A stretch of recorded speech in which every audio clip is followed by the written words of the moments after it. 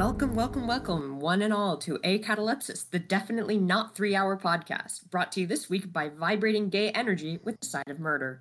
Did you intend for that to come off as suggestive as it did, or? Anyways, my name is Sarah. And my name is Thomas. And oh, hey, we forgot to introduce ourselves last time. Anyway, we'll be tearing down Katalepsis 2.11 and 2.12 this week. The end of Arc 2. Exciting stuff. Yeah, it's the end of an era. Sure, Anyways, let's go with that. you start. All right, so for 2.11, Heather has a prolonged flashback to the first time she talks to one of the creatures only she can see in her childhood, before snapping back to the present, as she and Raine make their way through Sherriford. Raine tries to cheer Heather up and get her talking, but she's hesitant. Finally, the two stop in the library before having a longer conversation. Heather admits she's scared about Raine limiting her agency, about being treated as some sort of a temporary amusement. Raine convinces her otherwise, in both senses of the word. The two decide to head out of Willow House before realizing that they've somehow managed to get themselves caught in a spatial loop, evidently set for them as a trap. hmm Once they're in the spatial loop, Rain and Heather began systematically trying to find their way out, or rather, Rain begins trying to systematically find her way out, while calming Heather down as much as possible. Um, Along the way, Rain comes to the conclusion that the trap was actually set for Evelyn, a idea reinforced when they find five thugs apparently sent specifically to do something to Evelyn. It's not clear and probably never will be exactly what they were there for, because Rain murders them, or at least two of them. Uh, Unfortunately, at that point, the cavalry shows up, namely the Sherriford cult's zombie and some woman with a gun, and also a lot of demon dogs. Uh, Heather and Rain get harried by them, and as well as Rain is holding her ground, in the end, the woman with the gun is about to shoot Rain, whereupon Heather uses the eye's brain math to deflect the bullet, and then tops it all off by yanking her and Rain out of the space. To places unknown, To as of the places chapter. unknown. Yeah, the arc ends on a real cliffhanger. It's not um, even clear if she punctured the spatial loop or if she just slipped them because it was the better option. yeah. Uh, Shit was going real bad at the end there. Uh huh. Anyways, before we get to death and misery, you want to get with the good gay stuff? Okay, so 2.11 is like lots of gay energy, but also it is before that, it is a lot of mental health stuff. And I'm sorry, but you're going to have to listen to me be a nerd about this. Okay, so the first line that I have is right in the beginning when Heather has that prolonged flashback, right? She says, "I'd scream and rave as and the night duty nurse would ask what was wrong. Then I'd get sedated and wake up to the same monsters in the hospital's dark corners the next day." So like this is early on, but it's a really good example as to why it's so important that therapists meet patients where they are. Cuz like even if these hallucinations were not real, like in if Heather was an actual schizophrenic patient, hmm just saying that they don't exist doesn't really help you when you're seeing them, when they're frightening you. Like Right. most schizophrenic patients, and again, this is an hmm overgeneralization, but many schizophrenic patients in treatment are aware that their hallucinations are not real. The Yeah. issue is accounting for the trauma that they induce and their constant distracting presence while functioning within society. Yeah. As it is, Heather's doctors literally encouraged her to lie to them rather Yeah. than teaching her how to function with their appearance in her life. Yeah. And it does appear that by the time she gets discharged by the hospital, she's already disbelieved Maisie's existence, which is probably not psychologically healthy, but she does appear to be disbelieving the real physical existence of her hallucinations by the point she gets Even discharged then, by the we'll hospital. get to that. Yeah, yeah. But like, Oh, yeah, no, it's yeah. yeah, She's clearly already to the point where she's not believing in their presence, at least most of the time. And yet the doctors are still not interfacing with her on that level. But even in the way that it describes that, the exact line was, "By the time I returned to school, I'd learned to believe the monsters weren't real. Difficult to Mhm. listen to a doctor tell you the hallucinations aren't real as they leer at you over his shoulder." Listen to the phrasing, "I'd learned to believe." Not that Yeah. she believed, but that she learned to accept that belief because it was easier. Yeah, that's a Kind of disproving the entire point of therapy, yes. Yeah, well, it's also one thing I have to ask is how to what extent does because we've talked about how a lot of schizophrenic patients don't believe in their hallucinations, right? And we've talked a lot so far about how the majority of the experience of schizophrenia doesn't really mirror what we typically see in media, right? Correct. Um, but of course there are schizophrenic patients who do believe in their delusions, right? Mhm. Uh, if Heather was a schizophrenic patient with that symptomology, would this type of treatment how would that work? How does that work when you genuinely believe in the delusions and you're told they're not That's a real? lot more complicated. That's Mhm, usually schizophrenia with a paranoid subtype, basically, mhm, usually called paranoid schizophrenia. It's the difference, at least symptomologically speaking, that has been explained to me, is having things that you see and perceive mhm, are hallucinations. They're typically, whether you believe them being there or not, they're mhm, like sort of they're one-off events, right? Like you hear a voice, typically hallucinations are auditory, but like you hear a voice or you see a thing, that is a hallucination. mhm. A delusion is the belief that you have to construct in order to have that hallucination make sense within your worldview. Hmm. So, like, a hallucination is hearing a voice through the of a relative through the wall. A delusion would be believing that they bury your relatives alive in the wall, and it's all a conspiracy to, like, get your family specifically and torture you with it. Right. So in that context, though, then the doctors would have likely believed she had paranoid schizophrenia, that she was having these delusions about monsters and she was inventing a fantasy about why they were Well, existed that had to that's do with the Wonderland. thing, like, it's difficult to categorize in that way because, like, it's especially difficult because obviously, like, I don't have her quote unquote "records" from the time, and Yeah. especially since she was a kid, it is really difficult, or even depending on what age she is, it would be unethical to diagnose her with schizophrenia. There are specific age brackets for this. Hmm. I believe the age bracket was, like, 11 or something like that. I don't remember exactly from my Right. rotation. Um, but especially for a child, you would relax those barriers quite a bit because children's like self-concept of the world is a lot more malleable than ours. Hmm. If a kid sees a monster-like thing and then tells you they saw a monster, that is a lot less worrisome than an adult saying the same thing. Right.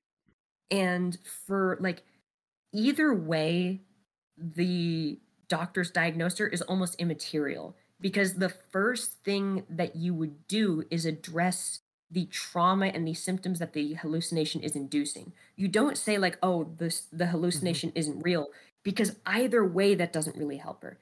Either she doesn't believe that they're real, in which case you're telling her something she already Hmm. knows and doesn't help, or she does believe that they're real and this is going to further distance you from your patient and likely get them to lie to you. Which is So what either happened. way it's kind of a moot point. What you Hmm. do is you say, okay, tell me what like, not what it looked like, but Hmm. like, why are you scared, what helps, and you All right. slowly construct a position of safety and isolation from that you can work forwards from. Right. So I guess another question, like, well, I mean, I'm guessing treating schizophrenia in or hallucinatory symptoms in children specifically is like a super specialist field. Um, but like, how would you even go about like a lot of these medications have really severe side effects, right? That Hmm. that handle like schizophrenic symptoms. Yeah. Um, how do you and of course any exploratory medication regimen is always going to be have more side effects than even just uh, using the medication as a baseline, right? Mhm. How do you deal with that with a kid where you've like it's rather obvious that the kid is pretty quickly going to say, I don't want to keep trying new medications, right? Yeah. How do you, but obviously you don't want to, if you think that there is some medication which might be able to help the kid, and especially if like there's low hanging fruit you haven't tried yet with them, do you just, can you just take the kid at their word and say, okay, yeah, we're not going to try any more medications because you don't want to? Or is it like something you do for the kid's own good where you're like, okay, we gotta keep putting you through medications just so you can So function? there are a couple different answers to that. My answer is necessarily going to be biased by the fact that medication is literally outside of my specialty. I would Hmm. just refer people to psychiatrists for that. Right. So that isn't really something that I'm directly dealing with. Um, Right. Other than giving people minor amounts of psychoeducation on the stuff they're already taking, even then, my response is like, by Okay. law, basically needs to be like, hey, you should really talk to someone whose job this is. Um, Yeah. but, the funny thing is, my response would be, I wouldn't even jump to a referral for medication that early. Because Interesting. one of the so first of all, you need to determine what is actually happening. That's are you familiar with well, I guess for the viewers I'll explain.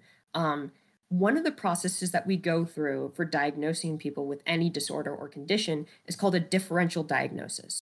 That's basically where you come up with your first supposition for like I think that they have this.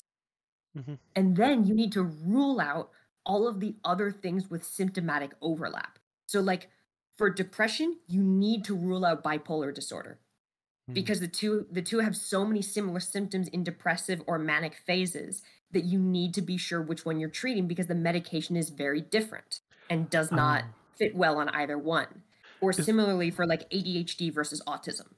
is this also part of why before getting ADHD medication you might need to undergo testing for depression or anxiety first? Exactly. Uh, Unless you have enough medical history that the doctor can confidently say, like, you do not have this, because I can point to these specific reasons in the mhm. DSM that are like, if you had this disorder, Mhm. I would expect this. And you Right. are on the label as not having that. Of course, what do you do Even if then, somebody for kids, you want to be safe. what do you do if someone is both?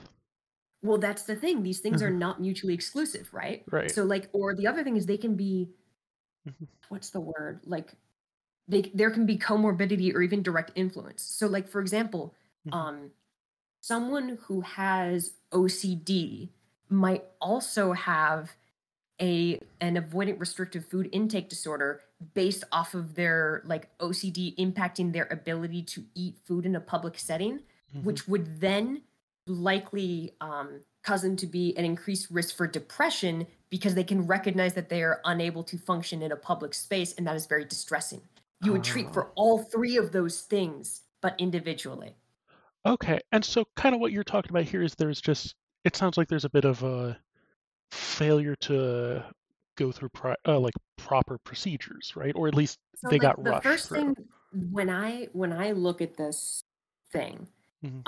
what I would point to is like the and obvious like this is Mhm. likely somewhat I mean obviously this like I'm trying to like talk about the theoretical schizophrenia diagnosis for someone who has gone through magical trauma that has made everyone else forget about the trauma point. So like Yeah. obviously this is going to be a bit, whatever.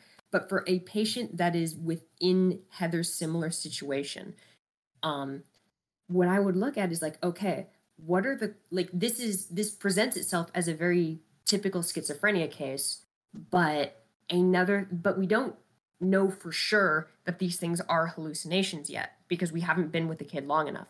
They Mhm. could just as easily be full on PTSD induced flashbacks and that she's processing Uh, them in a way that makes her conceive of them as monsters because that is easier for her to explain. And we don't know that. oh. So we can't make that diagnosis.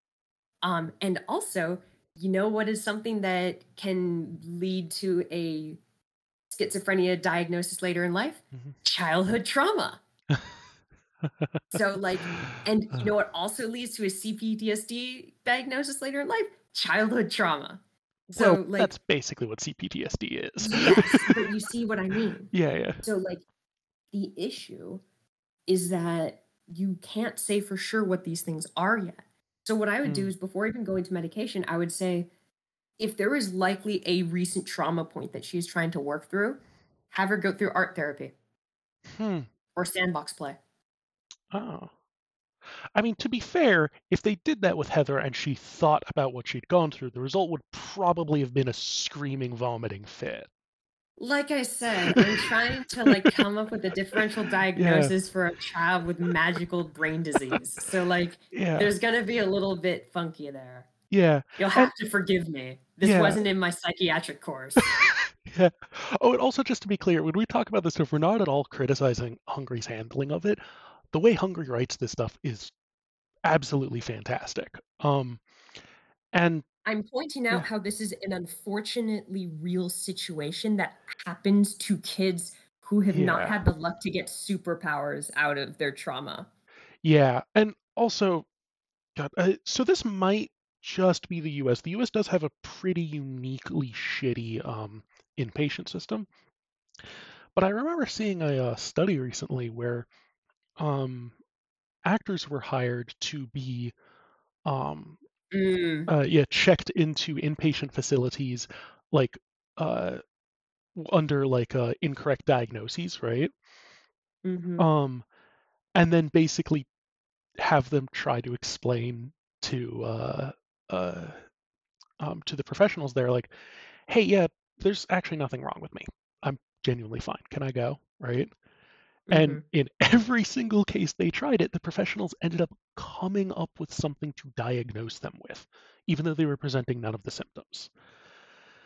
So like for all that we might talk about what the perfect way to handle Heather might be and how we might hope she would get treated, the reality of practitioners sometimes jumping to diagnoses and medication can't be ignored. This is a very real experience which could have happened to Heather.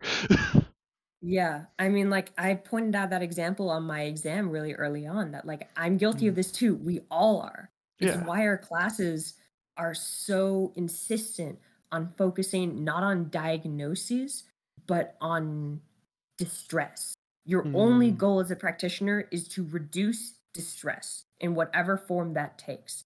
And as yeah. soon as that distress is no longer present, Hmm. your job as a clinician is over.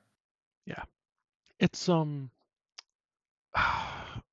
yeah, it's something we handle in science too, which I think uh, there's been like a real effort to try to systematize education about this stuff recently, but just there's real problems where individuals jump to conclusions.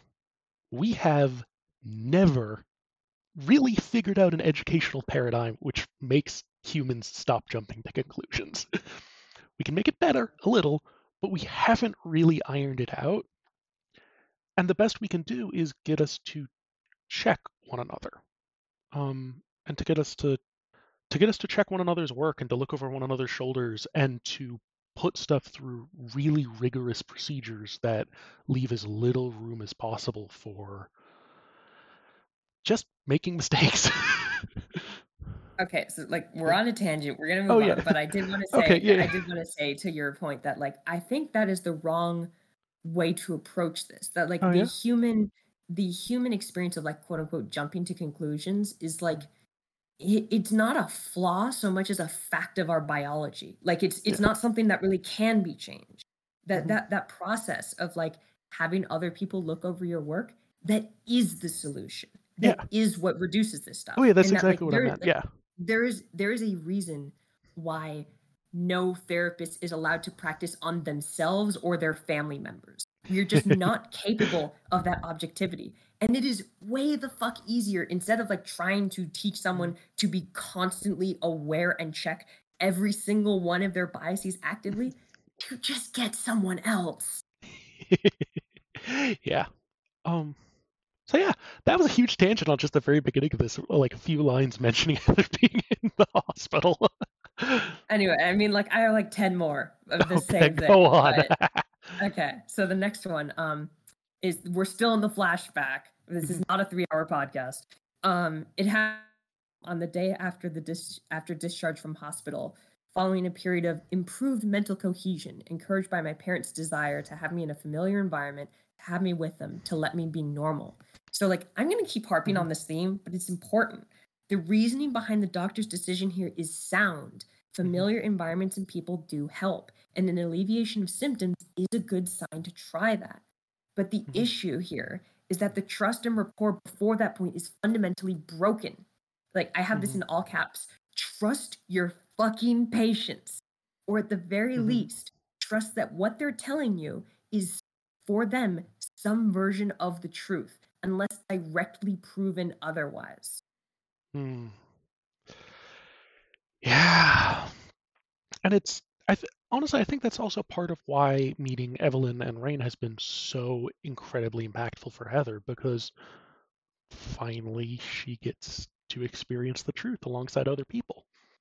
And I Hmm. think it's also definitely why she was so fucking terrified of Rain believing her at the beginning, because she knew exactly how emotionally impactful it would be for somebody to believe her. Yeah, because the thing is that, Mhm, like, for Heather, it's a little bit more complicated because for other schizophrenic patients, the difference between that having that outlet and not is usually someone acknowledging and accepting that, like, hey, I see these things that aren't there sometimes and they scare me, which is mhm, like, okay, if you like seemingly freak out over nothing, I will understand what you're going through and be there for you. Like, I can mhm, like help cover for you in public and blah blah blah. And that's huge. That's mhm, really important. But for Heather, the issue is that she knows on a deep level that accepting that the hallucinations are real and accepting the delusion, or so she thinks, of Maisie being gone and Maisie being real are one and the same. She mm. doesn't get to have that outlet without the guilt. Shit, yeah. All right. What was the next thing you wanted to pull out? Um, this is just a little bit of Eldritch horror, kinda, Mhm, where she's like, "Of course, I had to get up to use the toilet in the dark, a universal childhood trial by fire. Except my monsters weren't only under the bed, they were everywhere." And, like, what a fantastic way to underscore the horror of this moment. Not just putting this into this childish position that we have all been in, but to then validate that experience. To say that no, not only were the monsters real, but hiding under the covers didn't ever make you safe. yeah. Just good writing. Yeah. And then there's this next part you pulled out where uh, it's where Heather remembers that she once got a monster to go away. Mhm. Um, where she goes, "Go away. You're not real," I whispered. It had. It had humped and slithered and slid like sandpaper on rock, along the corridor and down the stairs, thump, thump, whack, whack, and gone. I'd never repeated the feat.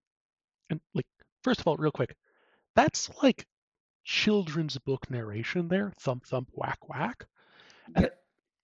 I think a lot of people really underestimate how freaking hard it is to write children's literature. So I'm really impressed that Hungry managed to just like slip into that like style for a moment there just to emphasize it. Yep. But yeah, what did you have to say about that part? Basically that it was the phrasing and the deliberate ambiguity Hmm. of that last line I really liked because, like, what is the feat that she's talking about? Was it having the courage to actually say to one of the monsters to Hmm. go away? Was it to have them listen to her? Hmm. Or was it something else entirely?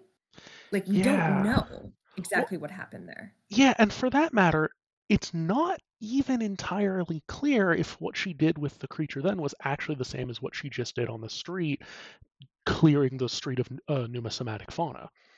Like, Mhm. for all we know, the creature left for a totally unrelated reason, and she didn't blossom into that power until much later in the Eye's teachings. I mean, for all that we know, it didn't even hear her. It just Yeah, she just said, "Go, like, go away, you're not real," I'd whispered. Like, that's yeah. it. The fact that the monster went away doesn't tell me that it heard her, because Uh, if it heard and comprehended, followed immediately by "You're not real," I'd get the sense to be at least a little bit offended. Yeah, well, we have no idea how they communicate. Like, Heather, we think, was speaking English to one of them, like, wrapped around the stop sign earlier, and it pointed her in the right direction. But also, it's not even necessarily guaranteed that it understood her. It might have just, like, understood from context that she was probably following the creepy thing, right? Hmm. And also later in this chapter, we see mention of a creature uh, doing something with its hands, and it's said that it might be talking some kind of alien sign language, which would be we just but Disability monster rights. yeah, which would be fascinating. But also, do these are any of these creatures intelligent enough to speak? Do they are they differently intelligent? Is Do we understand how they would be communicating? Is what it was doing with its hands actually communication, or was it something else? We just know so little of what's going on with the numismatic fauna in For this all world, we and know, they it's could be communicating through goddamn pheromones. yeah, it's I want to know so much about it, and there's so little to go off of. No, but I think it really emphasizes just we're never going to know this about the one time when Heather was young that she made a monster go away. We're never going to know what happened afterwards or what really happened during that instant because Heather never will. And that's story does a really good job of putting you in her head there. Like, okay, so I'm gonna go on a little bit of a tangent. I swear it'll connect. I was watching my favorite movie last night, Castle in the Sky, with a friend, Mm-hmm. and there's this scene for all of you who haven't watched it, go watch it. But Mm-hmm. basically, they're exploring this floating castle, as the name would imply. And at one point, they're walking in this garden, and they peer down into this pool, and it's supposed to be like this one-off moment because this little like animal scampered off into the pool, and then they look down and they see this entire underwater city with like an entire ecology of fish swimming in it and everything that has been there for who knows how long. It's like 80 to 90 stories deep. The entire shot is like maybe 4 seconds, and then they move on and never see it again. And Mm-hmm. it is my favorite shot in the entire movie because it demonstrates, like, I'm sure someone else has like called this something better before, but what I call it is vertical storytelling. It's where you take a world and you demonstrate a literal slice of it vertically. And so Mm-hmm. that like your audience is keenly aware of the edges where you have cut and say you will not go further, not because there's not anything more there, but because that is not what this story is about. Yeah. And this is one of those moments. Katalepsis Mm-hmm. has a lot of them, which is really Yeah. remarkable considering how long it is. Yeah. Yeah. It's good at it too. Hmm. Um. All right. What did you have next for me? um we're getting out of the flashback finally, and we're into a bit of I'll just read the quote. Rain tagging along like a determined hound dog made me feel awful, guilty, but also relieved, and then guilty again for feeling the relief. A vicious cycle. Bad, under socialized, self contradictory Heather. I told myself off, told myself I had to stop and talk to her. So, like, I wanted to just feel like mood for a second here because, I mean, like, yes, haha, Heather's a constant mood for me. Yes, you've wounded me. Um, but like this is the biggest issue I have with self-cognition within the framework Mm-hmm. of cognitive behavioral therapy. But like human emotions aren't logical, and trying to process them as logic is Mm-hmm. kind of a fundamental fallacy. I don't say that as a like, oh, like, emotions illogical. I am smooth logic brain, Mm-hmm. whatever, like nonsense. No. But merely to say that like that emotions are only consistent within their own frameworks, but that doesn't make them invalid. Whatever emotion you're Mm-hmm. feeling at that moment is valid because you are feeling it. The Mm-hmm. trick is to acknowledge what you are feeling rather than trying to define the validity of that feeling existing. And that is like Mm-hmm. the key part of that process that Heather is lacking in that moment. Yeah. Um. There's also there's also something interesting here, which is I think self-criticism is sincerely important, right? Um, but one thing I think is really important is that it be connected to some kind of positive drive, right? Like Right. if you're self-criticizing, you should be actively improving because of it. And Like there should be the act of self-criticizing should be thinking to yourself, okay, so how am I gonna do better about that, right? Or Mhm.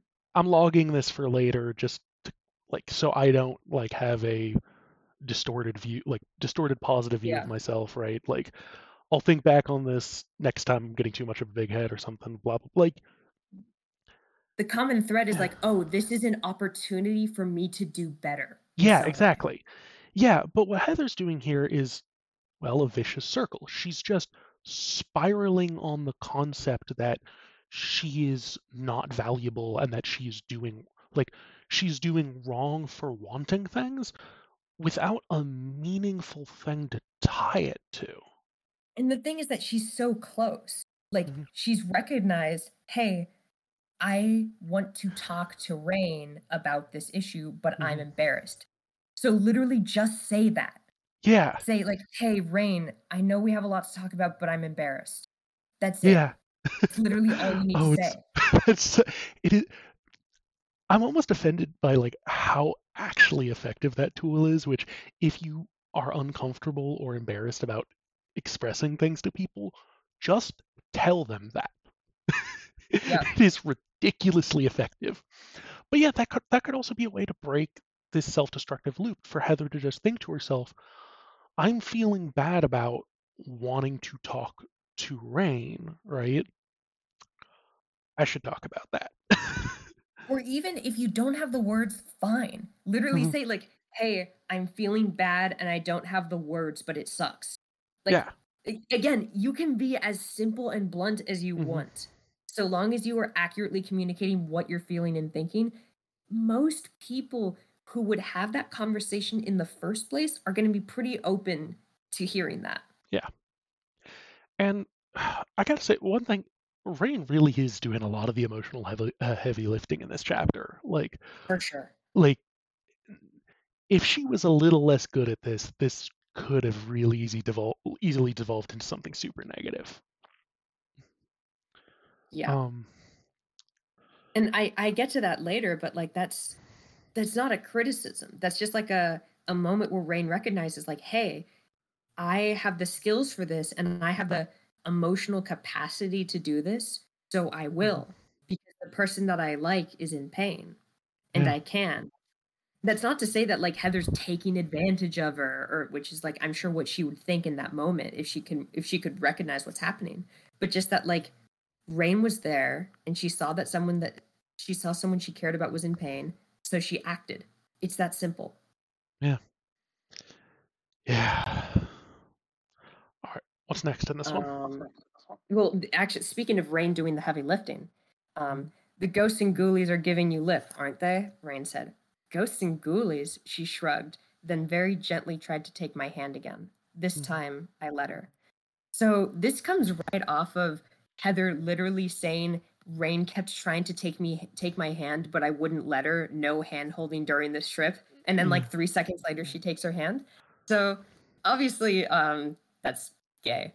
But like what I wanted to point out is that I think this is another artifact of the Heather centric narration that we have here.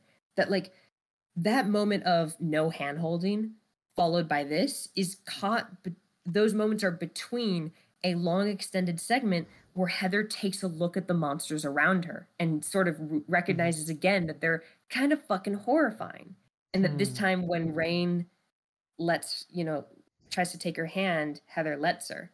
And I mean, forgive me for saying this, but I think this is a little bit of environmental storytelling mhm, where Heather is basically like she doesn't want to acknowledge why Rain is taking her hand or why she's letting her. hmm. But from what she sees and what she processes, I think we can kind of piece together why. She's scared, See, like a little bit, and she's uh, very much allowed to be. yeah, see, I had just interpreted as her behavior being inconsistent here, that like it wasn't really grounded in anything solid, so she was flip-flopping between behaviors. But Mhm. also, I don't think that's mutually exclusive with what you just said.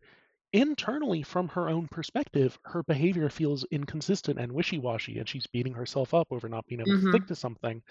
But deeper down, I think you're totally right. There is actually a solid basis for why she's changing behaviors here. There is a very understandable external fear impinging on her. Yeah, that and also, like, on some level, it is a lot easier to let something happen to you than to do something actively, even if they both result in the same thing. Like, Mm, I remember really not late, but, like, sort of towards the end of when I was talking to my gender therapist about trans issues, um, we were talking about hormones and stuff, and I because I'm a nerd, I like to pose myself sort of thought experiments within therapy. And at one point I was like, so I realized that um if I was told by a doctor tomorrow that I had contracted a disease that would slowly transition me physically to female with like the same results as hmm hormones, um my response would be like, thank you for the information, and then proceed to do nothing. But I mm, still wouldn't go on hormones. And I was kind of like, why? Like, that's literally the exact same thing. Like, it's hormones and everything but uh, name. Why? And then, like, with some prompting from my therapist, I realized, like, oh, it's because I perceive that as not making a choice, whereas hormones is actively doing something. It's something hmm. that I'm choosing rather than letting something happen to me. I didn't say it made Yeah. sense, No, it but actually I think it kind of does. I mean, so red flags should always go up when people talk about evolutionary psychology stuff, but I'm gonna about to talk about it anyways. yes, other than Um, huge oversimplifications and like negative costs, yes. yeah, well, one big thing is just in general in super complicated environments, taking actions which alter your environment or make changes tend to have very high unevaluated risk factors to them. Hmm. Um, you never know when something's gonna really fuck you up, right? Yeah. Um, but if something happens to you, that cost is already paid. Whether you accept it, if you just accept it, something's changed. But if you take an action to prevent it, you're still changing the environment, that cost is paid, right? Yeah. So it sounds super logical in your head. Am I acting or am I letting the same thing happen to me? Why do I have such a strong preference for letting it happen to me rather than doing it? Right? Hmm. But the reality is that no, when that stuff actually typically happens to you in real life, there's a meaningful difference. There's, yeah. Yeah. Although I would like caution that the same thing is also true in reverse. Like hmm letting something happen to you is ultimately still a choice, even if it doesn't feel like it. Oh, yeah, In the same definitely. way that like the with the same hmm trans analogy, that is why so many people are avid proponents of hormone blockers hmm because even though people say like, "Oh, it's just normal puberty," that is still a choice you are making about how your Yeah. body develops. You'll be stuck with those consequences for the rest of your life. Oh, yeah. And That also is just, why people are such, yeah, are so up in arms about that. yeah. And also just to be clear, when I say like there's a reason for like the emotional reaction to like doing something feeling so much more intense than not doing something, right? That doesn't mean you should act on it. It's just there's a reason that exists to get you to double check your decision making, but Correct. the moment you let it paralyze you, it's a problem. But yeah, Yeah. okay. What do you got next for me? So anyways, on a wildly different subject, we have the funniest moment in either chapter. Fight me. Um, Rain, not here, I hissed. Where else then? She murmured. I can follow you around all day, unless you straight up tell me to leave and mean it. Say it Mhm. if you want. I'll go. I promise. You're violating the sanctity of the library, I whispered. Rain struggled not to giggle. Don't laugh. And I just have, Heather, you goddamn nerd.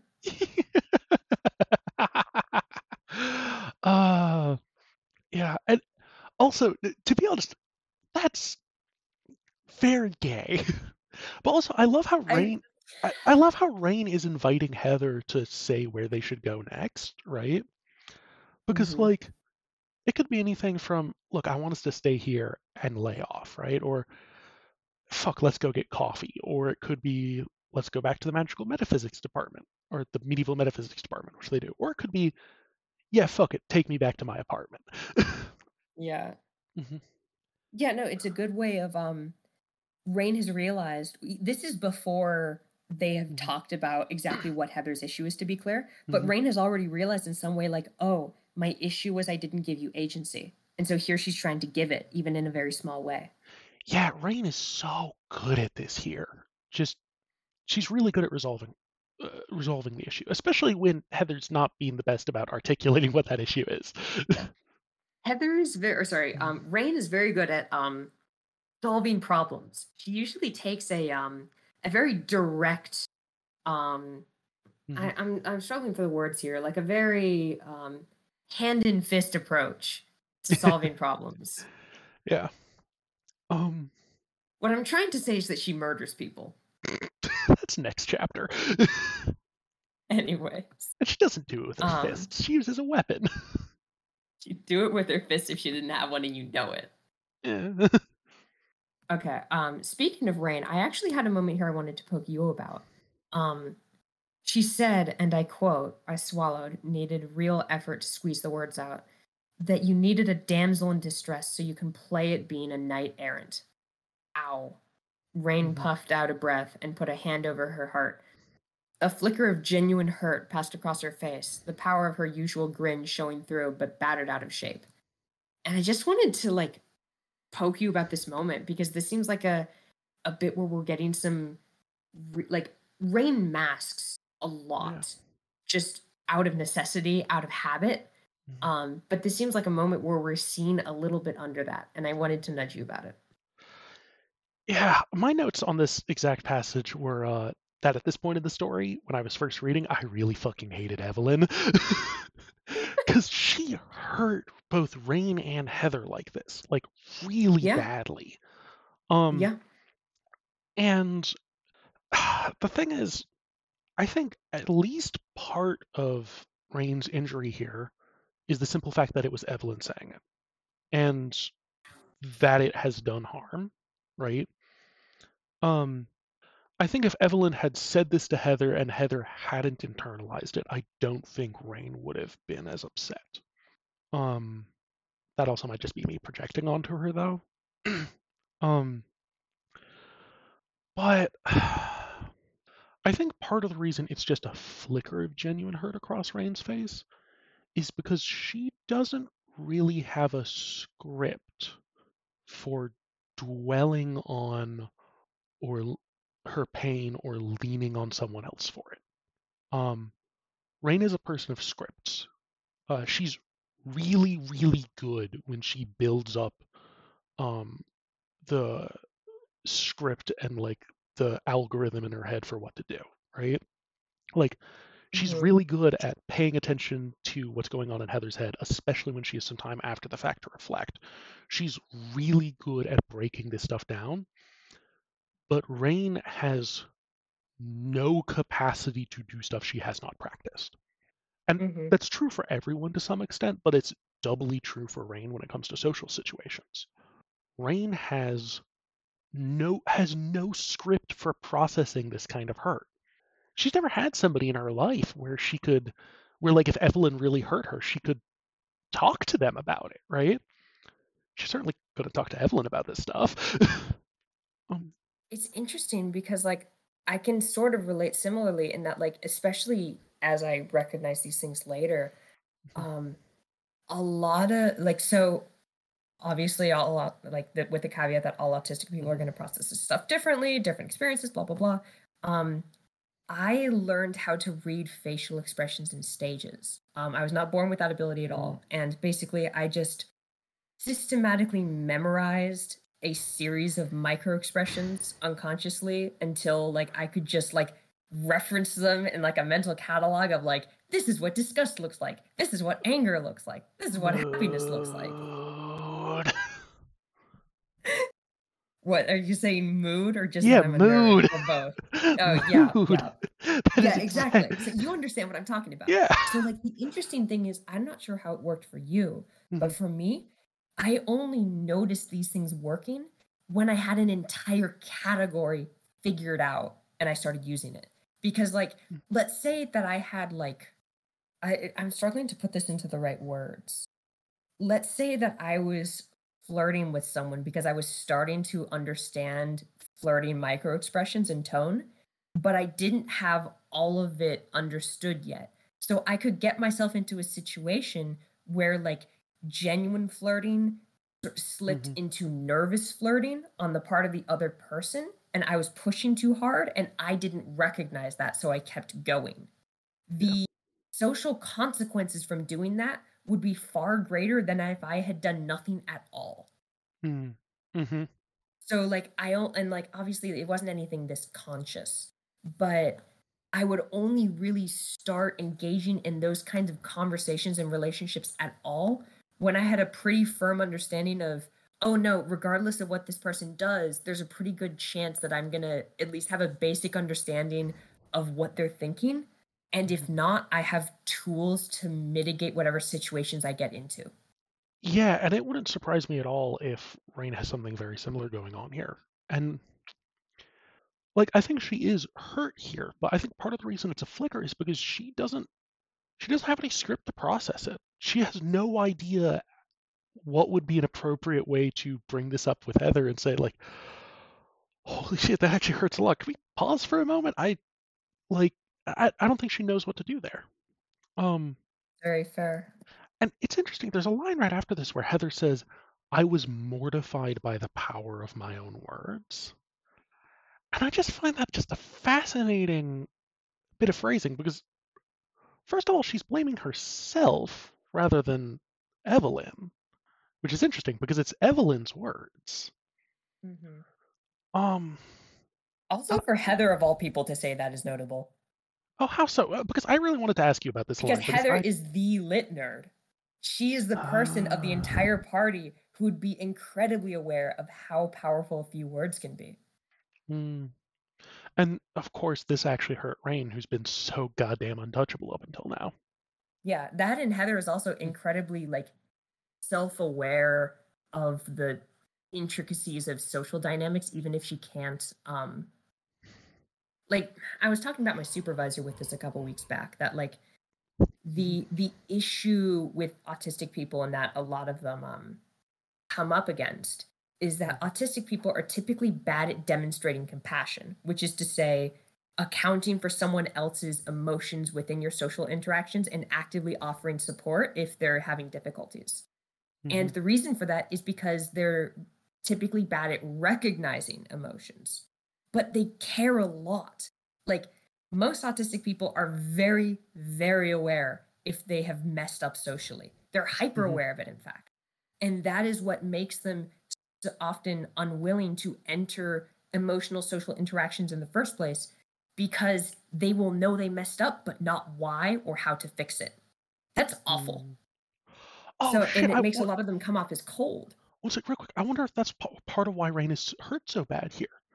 Because this whole time she has been doing something which has been making Heather more and more afraid that she's just being pigeonholed into some like role or kink by Rain, and Rain didn't know it. It does not help. No.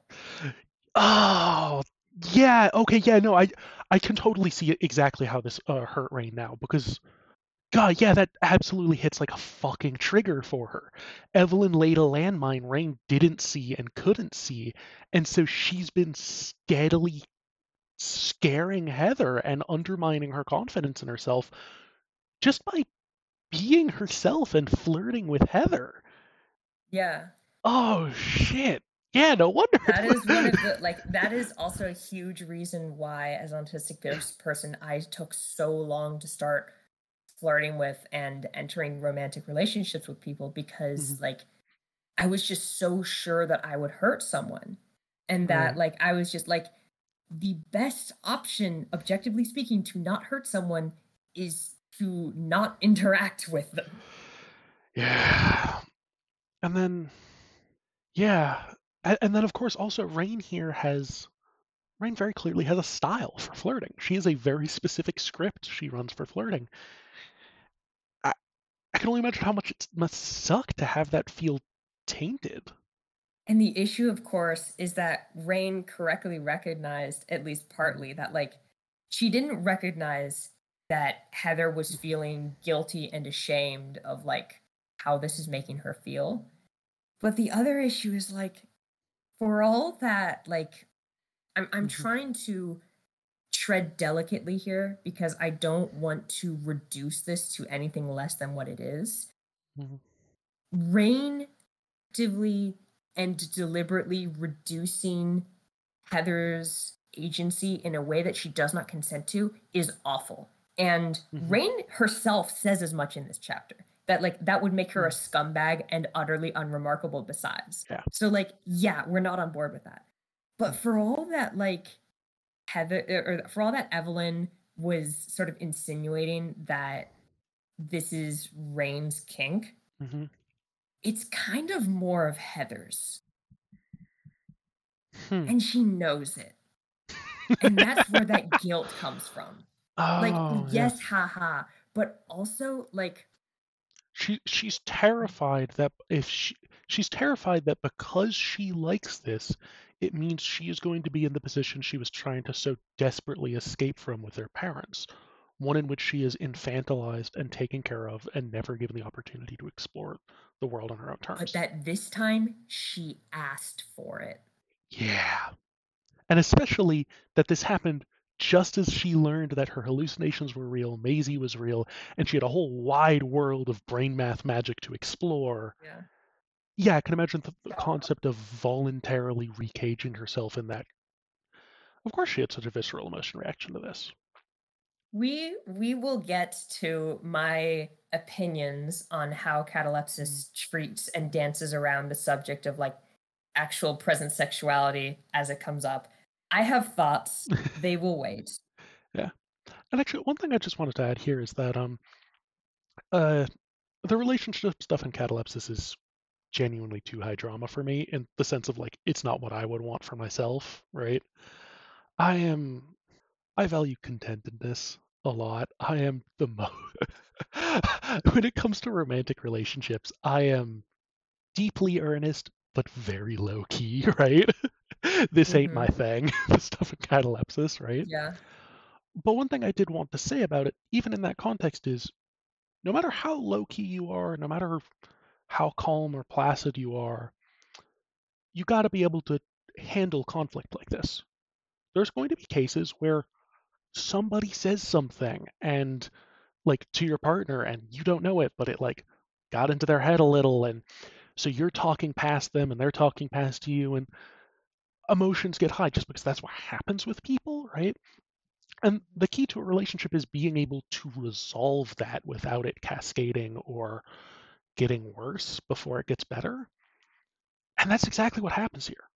Rain and Heather do work it out. As much as Heather is self deprecating in this scenario, at the very least, things don't escalate.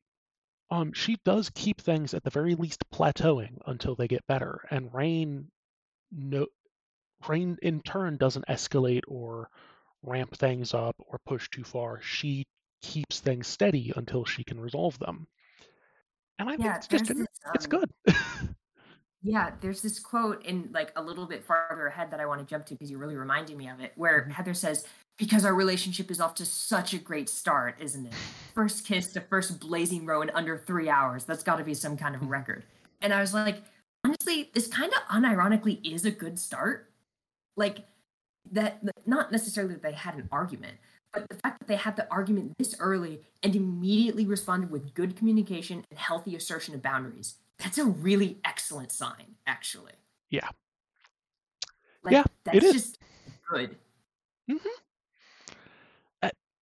Because I'm sure everybody listening to this is screaming at us to get to the steamy stuff when we're just talking about how they're good at We're conflict moving closer. resolution.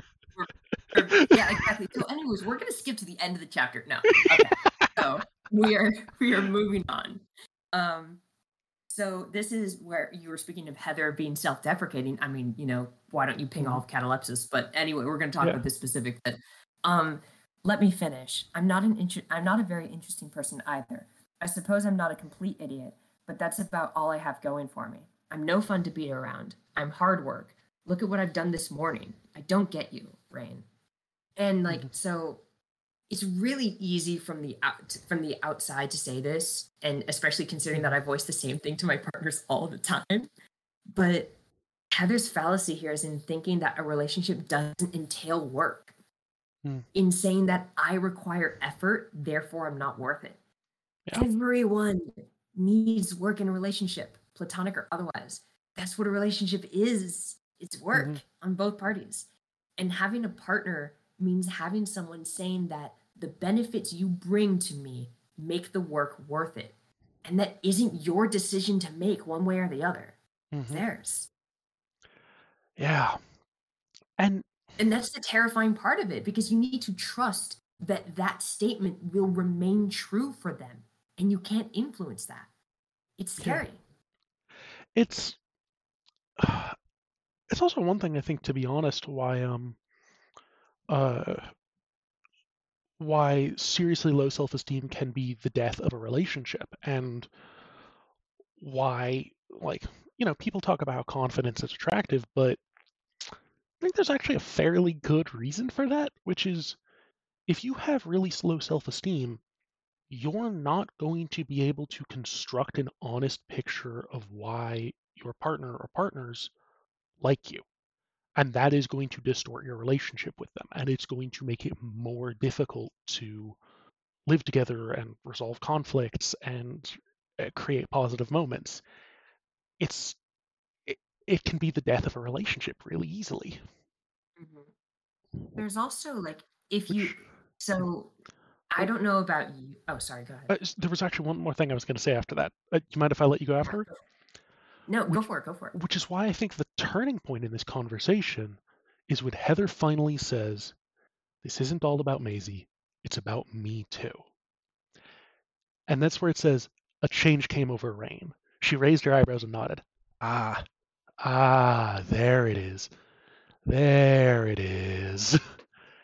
And I think that's the point where Raine became confident again in the conversation and she started leading, and there's a reason for it. It is genuinely difficult to deal with somebody who is wholly self-deprecating and isn't willing to self-advocate or have positive goals about themselves, right? It can be very difficult to work with that. What Rain knows how to work with in Heather is Heather saying, "Yeah, I need to be strong. I need to be I need to do this for myself to prove I can. I need good self-esteem," because that Rain knows how to build that up. And if Heather's got that, they're going to be fine. Yeah. All right, you go. You had Yeah. something. No, it's a really good point because like the I don't know about you, Mhm. but when I was growing up and I heard that whole like, confidence is sexy, I thought about it in the like really awful, like asshole-ish sophomore bro way, Uh-huh. because that's what the media feeds us. And that's not the kind of confidence that I would want, and it's not the kind of confidence that is actually attractive. It's Mhm. because that kind of confidence always felt selfish, like Mm. a front that you're putting on for yourself, because that's what it is ultimately most of the time. Um, but the the kind of confidence that we're talking about is almost selfless in nature, because if you Mm. want to think about it that way, because it's not about you in that moment. It's Mm. about you being able to have enough certainty in yourself that you can give back to your partner, that Yeah. you have enough to give back to them. Yeah. Because how could you ever give something to your partner if you have nothing to give? Yeah. It's about knowing that, like, yeah, this is how I can make your life better by being in it. And at this point, this is, I think, really important where Heather says it's about me too, where she stops being totally selfless and trying to hollow her presence out, essentially. And she says, Mhm, "No, I want to do this. Even if you and Evelyn could do it for me, I still want to be involved. I need to be involved for my own sake." That's a mhm. positive drive. Like, for all that pride is on the list of the seven deadly sins, it's not entirely a negative thing. Yeah. And while I spoke of selfishness and selflessness Hmm. earlier, that was mostly in context of motivating yourself to work on this because Hmm. people tend to view selflessness as better, but it isn't really. I was more speaking of them as Hmm. qualifiers. Like Hmm. selfishness is not inherently a sin, it's just a quality of a trait.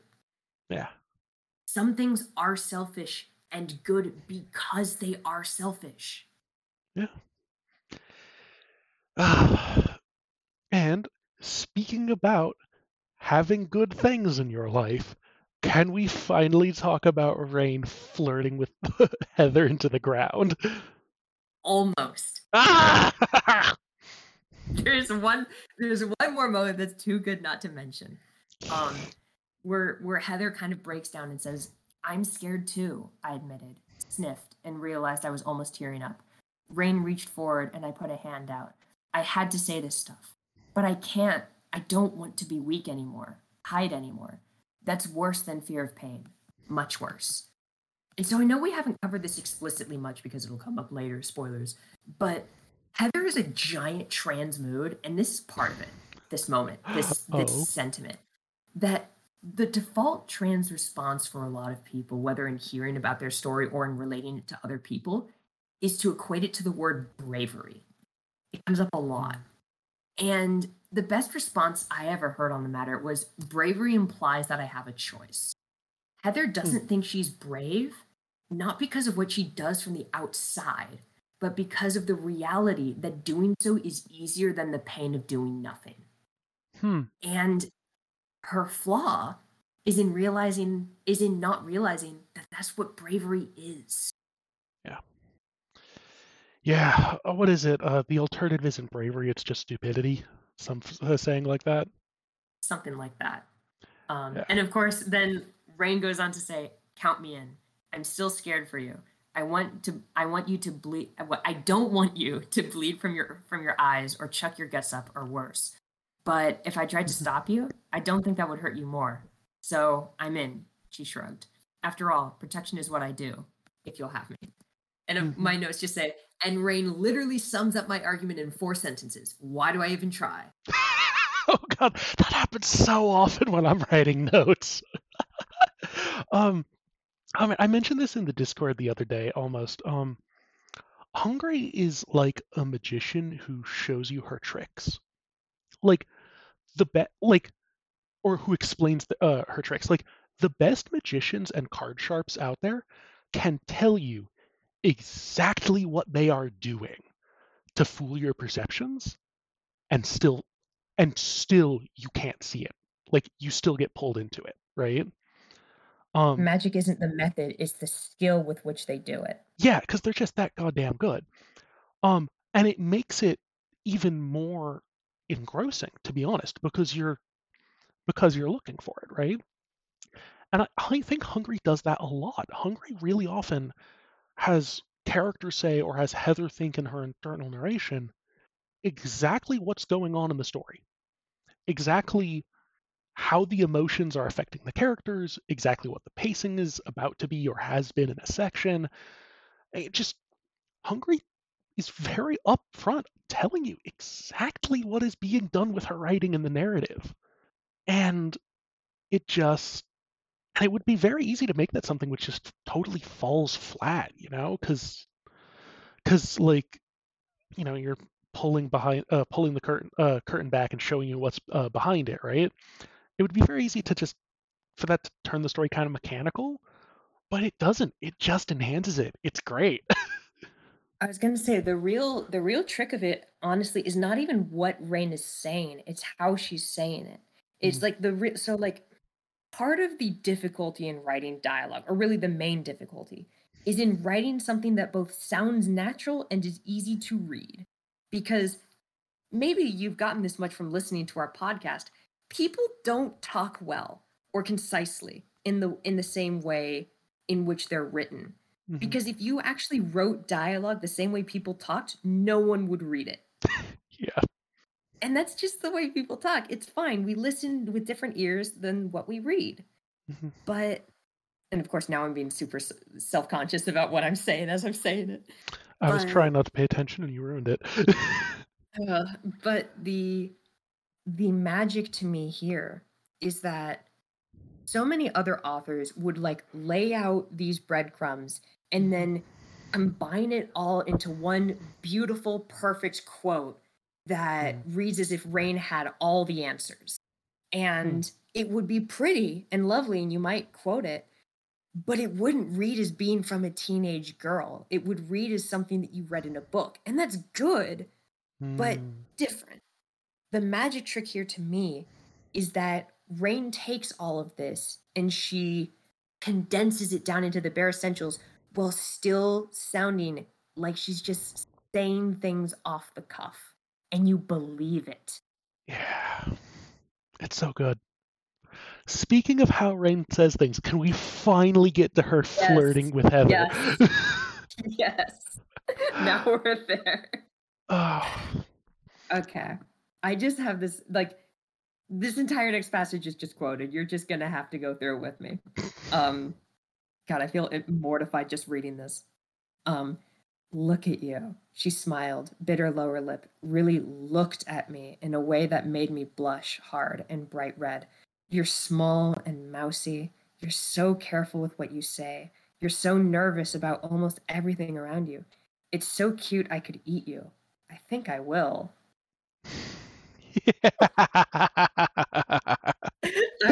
My only notes are literally vibrating with gay energy. yeah. Yeah. I got no notes to that other than I've done exactly fucking that, except I added wrist pitting to it.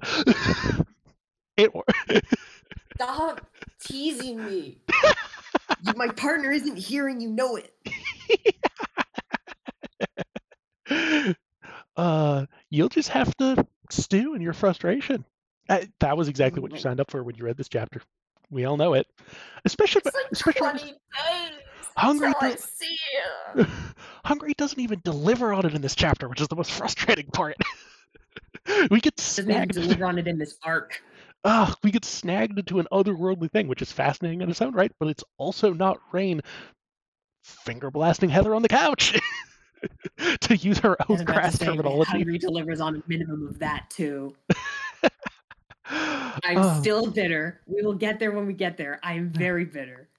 yeah, no, but I find it really interesting then how Rain turns this flirting into a way of resolving the previous stuff, right? Because there's just Mhm. there's no way here that she's going to get Heather out of the headspace where she's thinking about this white knight dynamic as it applies to her, right? And she's just stuck in a negative spiral around it, right? And Rain could talk about like, hey, there's other stuff I like about you. There's this fascinating stuff. I want us to have a deeper relationship than that, right? But that's not what she does. What she does is she waits for Heather to have self confidence, and then she says, okay, in that context, yeah, let's be honest, we both like this. Because that's where she says, but I won't stop you from being strong. No matter how much you change, you're always going to be Heather. Yeah, so maybe you learn to cut through solid steel with your mind or command demons or fight a god. But at the end of the day, you're still going to need a hug. You're still going to be shorter than me, and I'm still going to be able to pick you up and princess carry you. And you can't do a thing about it. And that Yeah. right there, I that's yeah. it's Rain turning the flirting about the White Knight and the princess complex into something which doesn't have to be associated with Heather's like negative self-perception at all. And it's brilliant. And it again still Yeah, feels like a it's teenager like doing it off the cuff. yeah, it's like my notes basically read like this is what it's all about.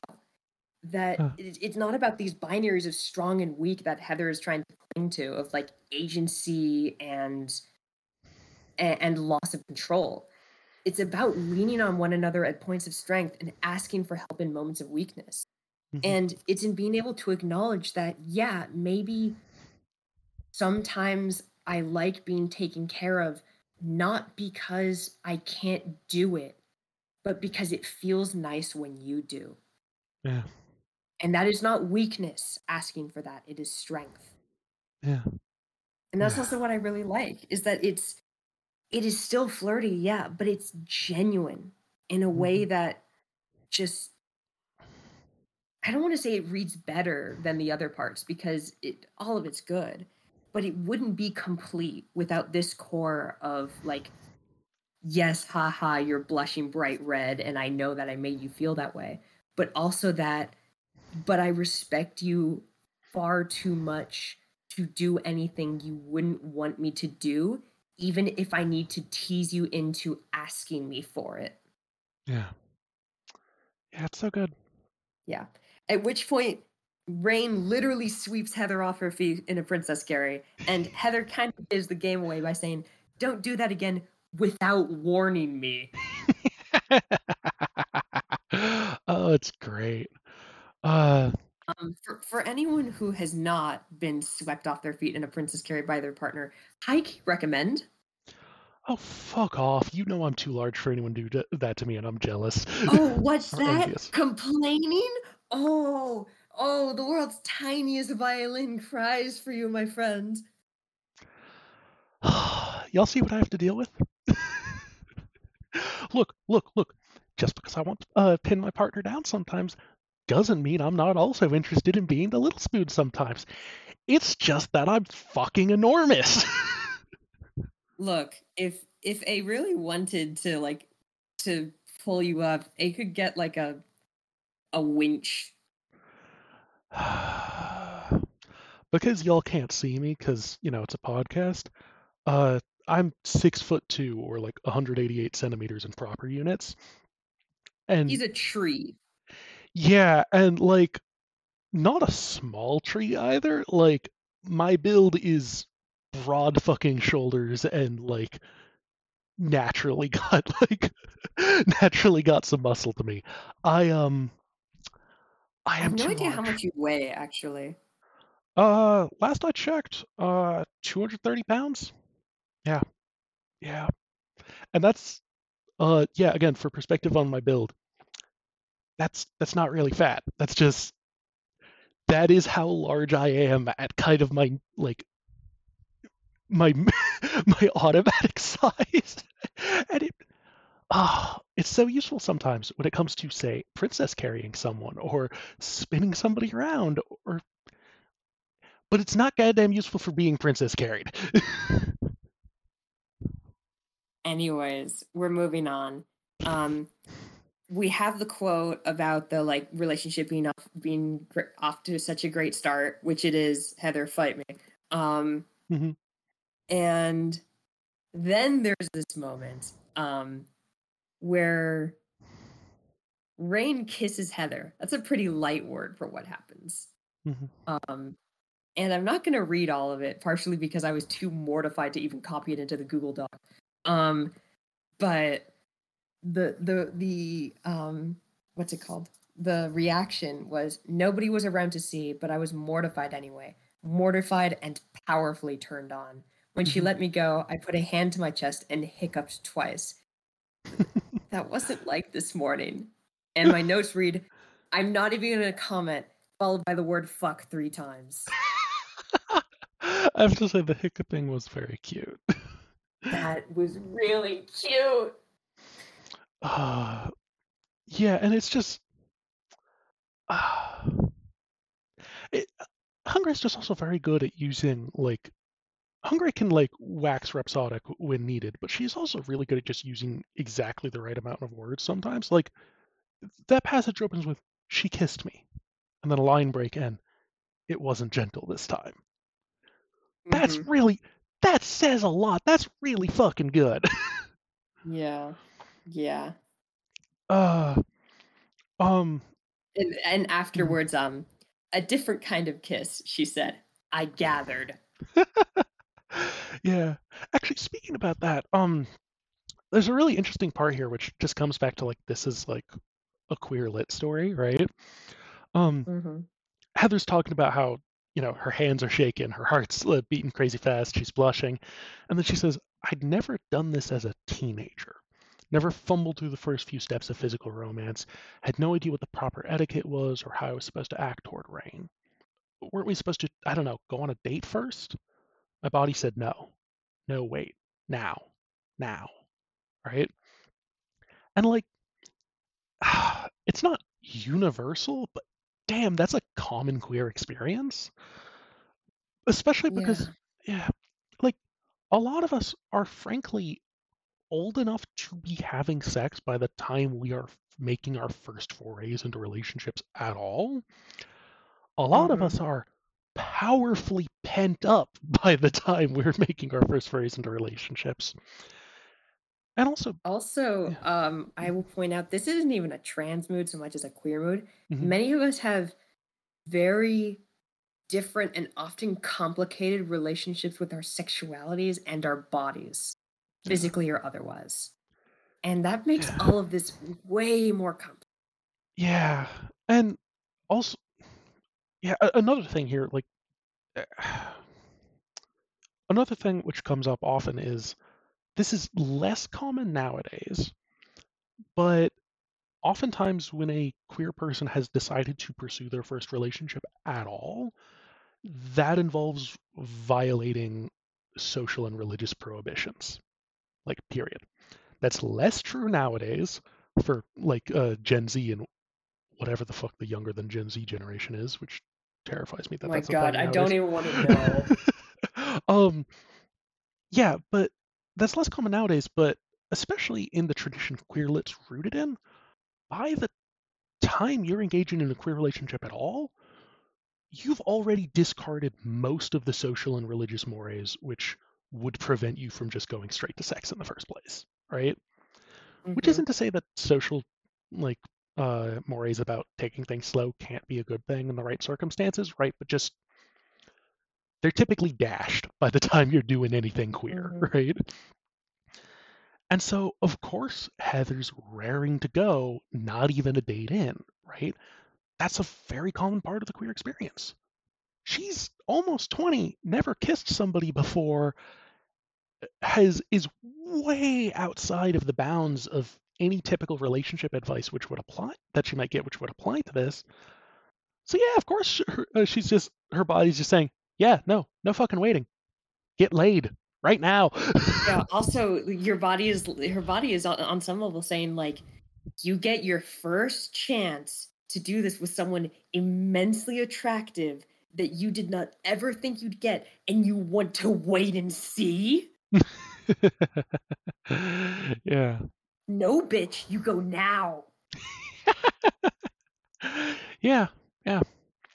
Um, And the other aspect of this I want to point out is that like this is uh, somewhat unique to Heather's position in particular within the queer community. Sex between two lesbians really is almost whatever you make it out to be. hmm, So like what that looks like is also really strange and scary and some because there's no like one act that occurs. Like it's not oh just yeah, like, oh, you penetration, yeah, because like you can have sex without ever doing that. yeah, Or like just yeah. So I just wanted to point out that like another part of Heather's somewhat conflicted, like, why do I want to do this right now? Is like she probably doesn't even have a good mental image for what that looks like. yeah. No, I remember something which happened in my sex education classes in high school.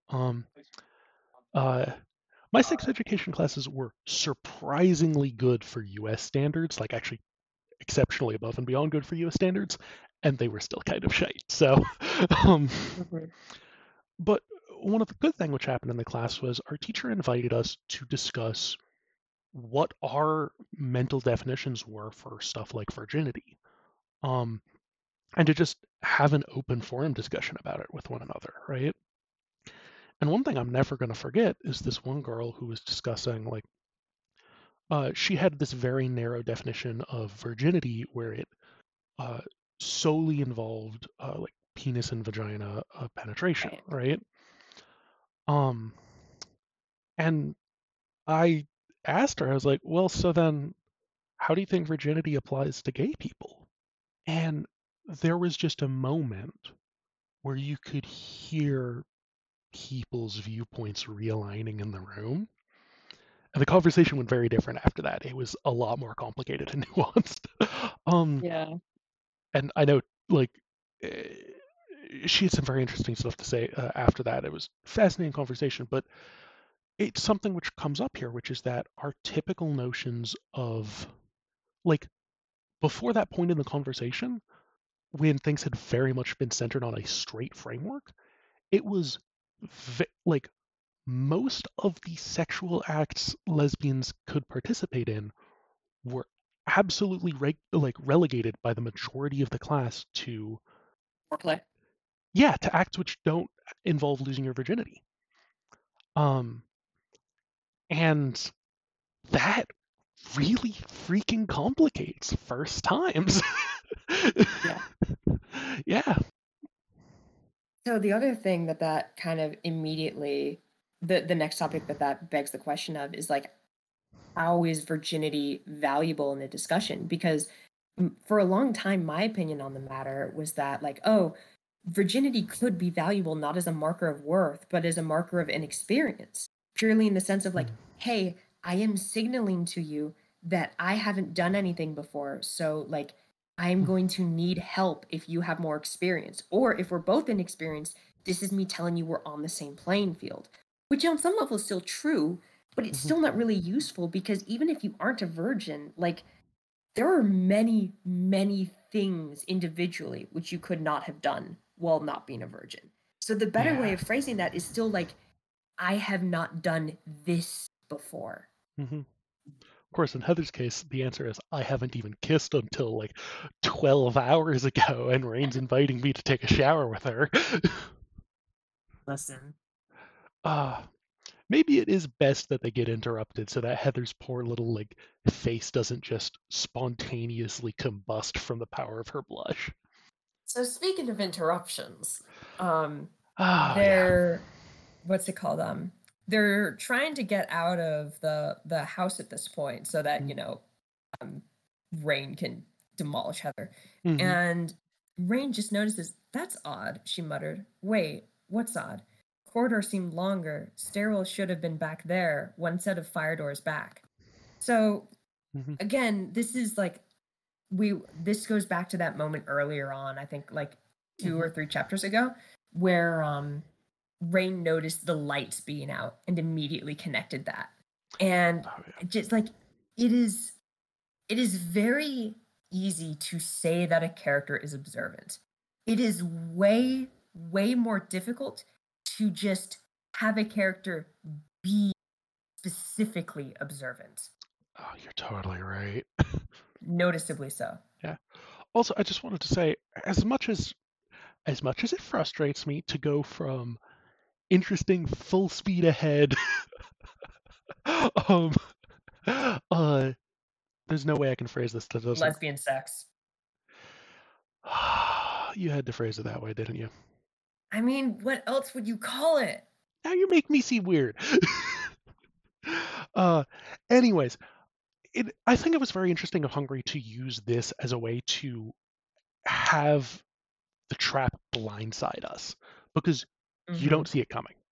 If if you tell me you saw it coming, I'm going to call you a liar, right? Yeah. Like there's no. It totally gets you into tunnel vision following Rain and Heather's story, their romance, their interest, all of the wordy thoughts going through Heather's head. It just totally tunnel visions you to the point where you almost forget where you are, except the context is, except like not at Rain's place yet. Yeah. And then it just fucking hits you like a train T-boning you at an intersection. And what I also wanted to say is that this really benefits from the I know I talk about lampshading all the time, but still, like, so I didn't talk about this much, but the expectation, especially in like a teen drama like this, is Mhm, that oh, they sort of take the first steps of getting together, but then there's a misunderstanding, and then they mhm, run away, and then like they almost talk about it, but then they get interrupted, so it just like sees under the background, and they have to deal with this crisis and blah mhm, blah blah. And so then like and Hungary is like, no, they're going to talk about this because they recognize that it is important. And they just mhm. talk about it. And then you're like, oh, this got resolved and we're moving along. Okay, let's do this. All right, I'm here for it. And then she interrupts it as if to say, "Oh, you thought it would be that easy." It's rude, is what it is. My God, Hungary just continuously. Oh, I'm not going to use the words that I was going to. Let's go with Uh-huh. teasing. Teasing the entire fandom. You uh, can you if you thought I was gonna say another phrase, then we're gonna move on. oh, I was just gonna say Um, like Rain. yes. What I was gonna say about that quote in specific is that honestly, the best comparison I could make to this moment is like something out of Junji Ito, which for those who don't Mhm, know is a horror mangaka. Um, it's something that starts as incredibly small and innocuous, as like a quote unquote mhm, off detail, slowly devolving further and further into horror. Spiraling, I guess you could mhm. say. What was that last word? I missed it. Whatever your pun you're smiling about at me, I genuinely missed the word. I said spiraling, I guess you could say. Yeah, I'm glad I missed that and just nerfed your pun right there. You don't deserve that one. Have it in all caps in the notes. Okay, that's it for this chapter. Oh Lord, yeah. Um. So yeah, as we get into 2.11, this also kind of follows from something at the very end of 2.10 where Rain just says like, when weird shit happens, the best thing to do is stay calm. And she repeats it for Heather, and the repetition's important. Most important thing is don't panic. Take a drink, eat a cereal bar, calm down, get your bearings. And this is just such good advice. And I'm really impressed by how well Rain handles this because, like, handling people who are in shock is a seriously difficult part of emergency management. Like, it's not something I have any particular experience in, but it's something I've heard from everybody I know who's done any kind of emergency training. You never know how people in shock are going to react. You never know how they're going to react, and things can shift on a dime. Like when they do that. Um, so the important thing is just keep everybody calm and reinforce it and repeat it. Because you got to have your brain work in order to get through a disaster. Um, and that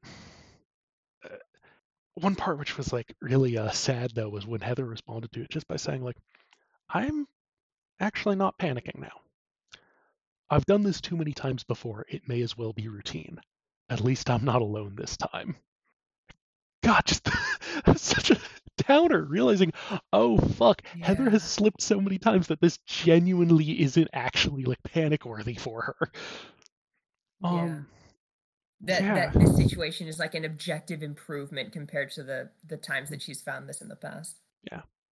This is also something which makes me go though, like, it's like the little things that like pop up when a writer like actually really understands anxiety versus doesn't.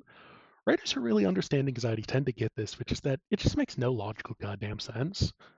Like, Mhm. you can be freaking out over the littlest thing and then suddenly transition into the biggest goddamn emergency of the year for you and just be cool as a cucumber through it. Yeah. It's so weird.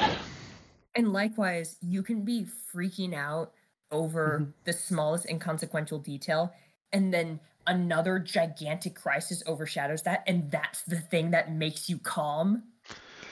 Yeah. It's Like so weird. here, Heather is still freaking out over her whole sexuality crisis, and then suddenly she's like, "Oh, we're in a different reality. Thank God." You're right. Yeah. Um, Speaking of the other reality, though, it's an interesting thing where there's like a corridor which appears to loop in on itself 7 times. Like, Rain tears down some posters, puts an X in the wall, and when they like loop the corridor once, it's gone. But if they loop it like 7 times, it's back, right? Mhm. Um, and so Heather's thinking of this thing as like a Mobius strip, and then the moment she tries to think about it too much, just the eyes like brain math hits her like a truck, and she just immediately pukes. Mhm. First of all, story setting. I really like this. I think it does an excellent job to set up what happens later in the chapter where Heather does stuff other than slipping with her brain math by Mhm. establishing the fact that the eye taught her just a ton of stuff which can hit her unexpectedly. Good Yeah. foreshadowing. This Uh, is, I think, the first time that confirms that like the eye teaches her things that she can do, not just yeah, things to perceive. Yeah, well, she can do the slip. That was a thing it taught her. But Yeah, I guess. Anyways. yeah, yeah. I think it's actually this is the other way around. This is the first time that it realizes the eye taught her things she can perceive as opposed to just doing. Because she understands Mm. the space. Also, look, on one hand, I know that technically whatever is going on in this space is ridiculously complicated, and there's definitely a reason it's fucking with Heather. But also, this isn't that complicated. It's like you can make a pretty good analog with this with what's just called like a finite 2D fiber bundle on a like z to the 1/7 plane where z is a complex number. Um, it gets like a little more complicated when you include the corridor, like the staircases, but I think that's just a cylinder like stitched from one layer to the other. It's not that complicated, I don't think. Giving me a look. I'm looking at nothing.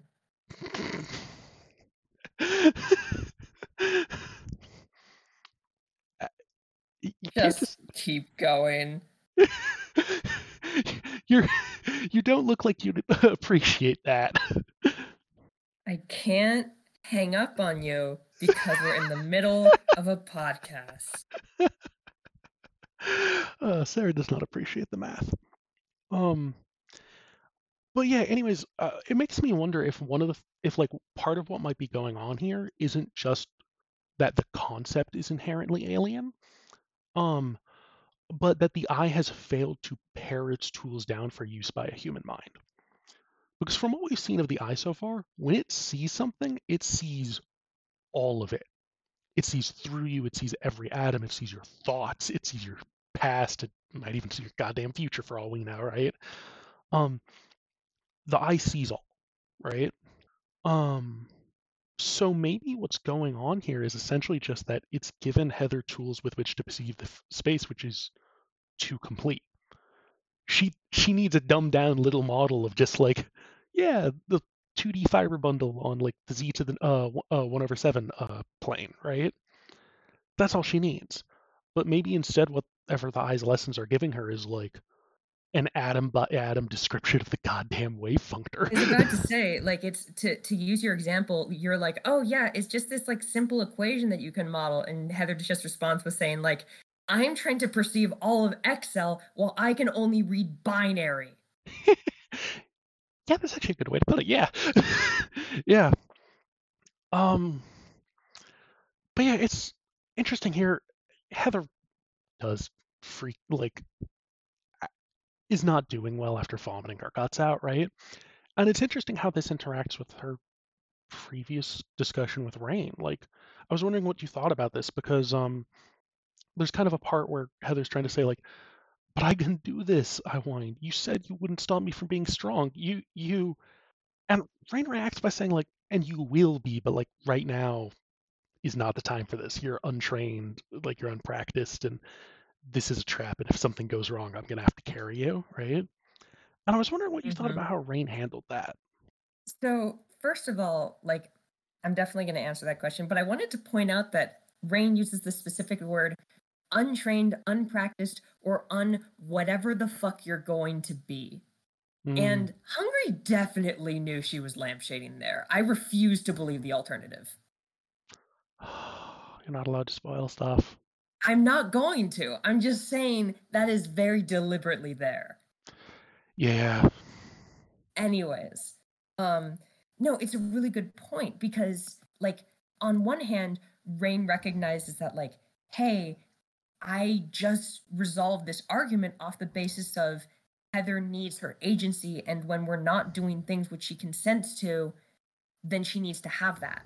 But Hmm. on the other hand, she's like, the time for Heather to advocate for doing things on her own and being strong is not right when she's about to get herself fucking killed. Yeah.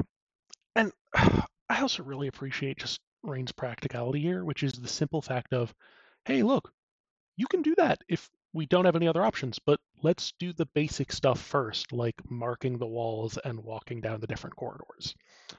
It's we talk all the time about like there's an application of like the practical to the eldritch in this story, and it's so applicable here. Like Rain just Rain gets out a Swiss Army knife, takes out her fucking screwdriver on it, and starts unscrewing the doors from the wall. The doors which won't open Hmm. until she gets to a brick wall behind it. Like, that's fantastic. That's But can we just acknowledge the fact that like Mhm. if there is nothing else in this entire story that will convince you that Rain is a butch, it is the fact that she just has a screwdriver on her. Just in such an occasion like this. I mean, technically it's a Swiss Army knife, but yeah, that just makes it worse, doesn't it? Yes. Yes, it does. So, okay, we're about to get into a part where there's a lot of violence, which I'm going to be talking about a lot, right? But before I just go rambling off, there's a part I wanted to ask your opinion about. Um, Mhm. Rain guesses that this whole ambush, this trap, is for Evelyn. And I wanted to ask your guesses on why do you think uh, why do you think this is happening now, basically? What do you think the Sherifford cult is trying to accomplish here, other than just maybe murdering Evelyn, right? But if it Mhm. is just murdering Evelyn, why now? I think that this is in response to or in anticipation of a move within the power dynamic between the cult and Evelyn Hmm. that has happened before this story started, that we are totally Uh, unaware of and never will be. That, like, this is mhm. just part of the ongoing slow proxy war that they're engaging in. uh, And s- that, like, they were hoping for a lucky shot, or mhm, maybe Evelyn fucked up with something of theirs. Because like Rain was saying at some point later, that like yes, this trap was made for Evelyn and not for them because mhm, there just wouldn't have been time since their encounter with mhm. them recently for them to set up anything like this, much less know their location to spring the trap. So nothing to do with the messenger then. I just don't think there's been time. Hmm. Like think of how long has it been since that point? You yourself said like maximum 12 to maybe 20 hours. Yeah, it's been less than a day. Yeah, think of how long it would like the men later say that they're hired by a fixer. That takes time. Oh, shoot, that's a good point. I was thinking about this entirely in terms of the metaphysical. I was thinking about stuff like, No, I uh, just immediately went to yeah. logistics. Well, yeah, well, I was thinking about the logistics of stuff like how long would it take to set up the ritual, get the zombie in place, um, and the woman with a gun seems like a professional. We can assume she's like contracted with the cult on a You long-term do basis know or who that whatever. is, right? Yeah, I do. Okay, okay. I just wanted because I Yeah, did not realize until I reread this. I was like, "This is where we meet her." yeah, yeah. Um, as long as we're talking about names of recurring characters, it's Stack, right? Yep. Yeah. Um, so yeah, we can generally assume that like most of the resources they had, the metaphysical resources or like the professional personnel resources were on hand or maybe could be kicked up fast. But you're right, I'd totally forgotten that. Actually, yeah, getting five blokes together to beat and or kidnap and or kill a random girl in a fucking university actually takes a fair chunk of time. Yeah, and especially to get them into position and to like they were obviously outfitted in like worker clothes with high vis vests Yeah. that were like magically enchanted to also serve as like keys to get in and out of this place presumably. Like Yeah. that is a lot of specific work. This must have taken at least I'd say outside a week. Yeah. That is very interesting, isn't it? Um Mhm. Actually, I wonder if that is related though to the fact that they grabbed the messenger. In the sense that did they advance a timeline because of that? Or could they capture the messenger because they were in the area for this in the first place? Yeah, they very easily could have been scouting for that, and that's what led them to, like, being in the region Yeah. for the messenger itself to begin with. Yeah, no, maybe they could grab the messenger because they were already watching the damn building. That's an Mhm. interesting. Hmm. Well, so I guess now we need to talk about what happens to the five guys. Um, Yes. do you mind if I just ramble on about this sequence for a bit? Just go for it. All right. I mean, know that we're, like, already close to 2 hours, but go Um, up. so first of all, I would like to emphasize this whole scene heavily, emphasizes the humanity of the men who are about to die, right? Even though Mm-hmm. they're enemies in the sequence and they're opponents, it doesn't flinch away from the fact that they're human. It uses a lot of narrative tricks to emphasize that, and it doesn't flinch away from showing Heather being horrified by it. And yet also, oh man, it doesn't hesitate to show Raine exulting in it and being in her element. And the juxtaposition is fascinating.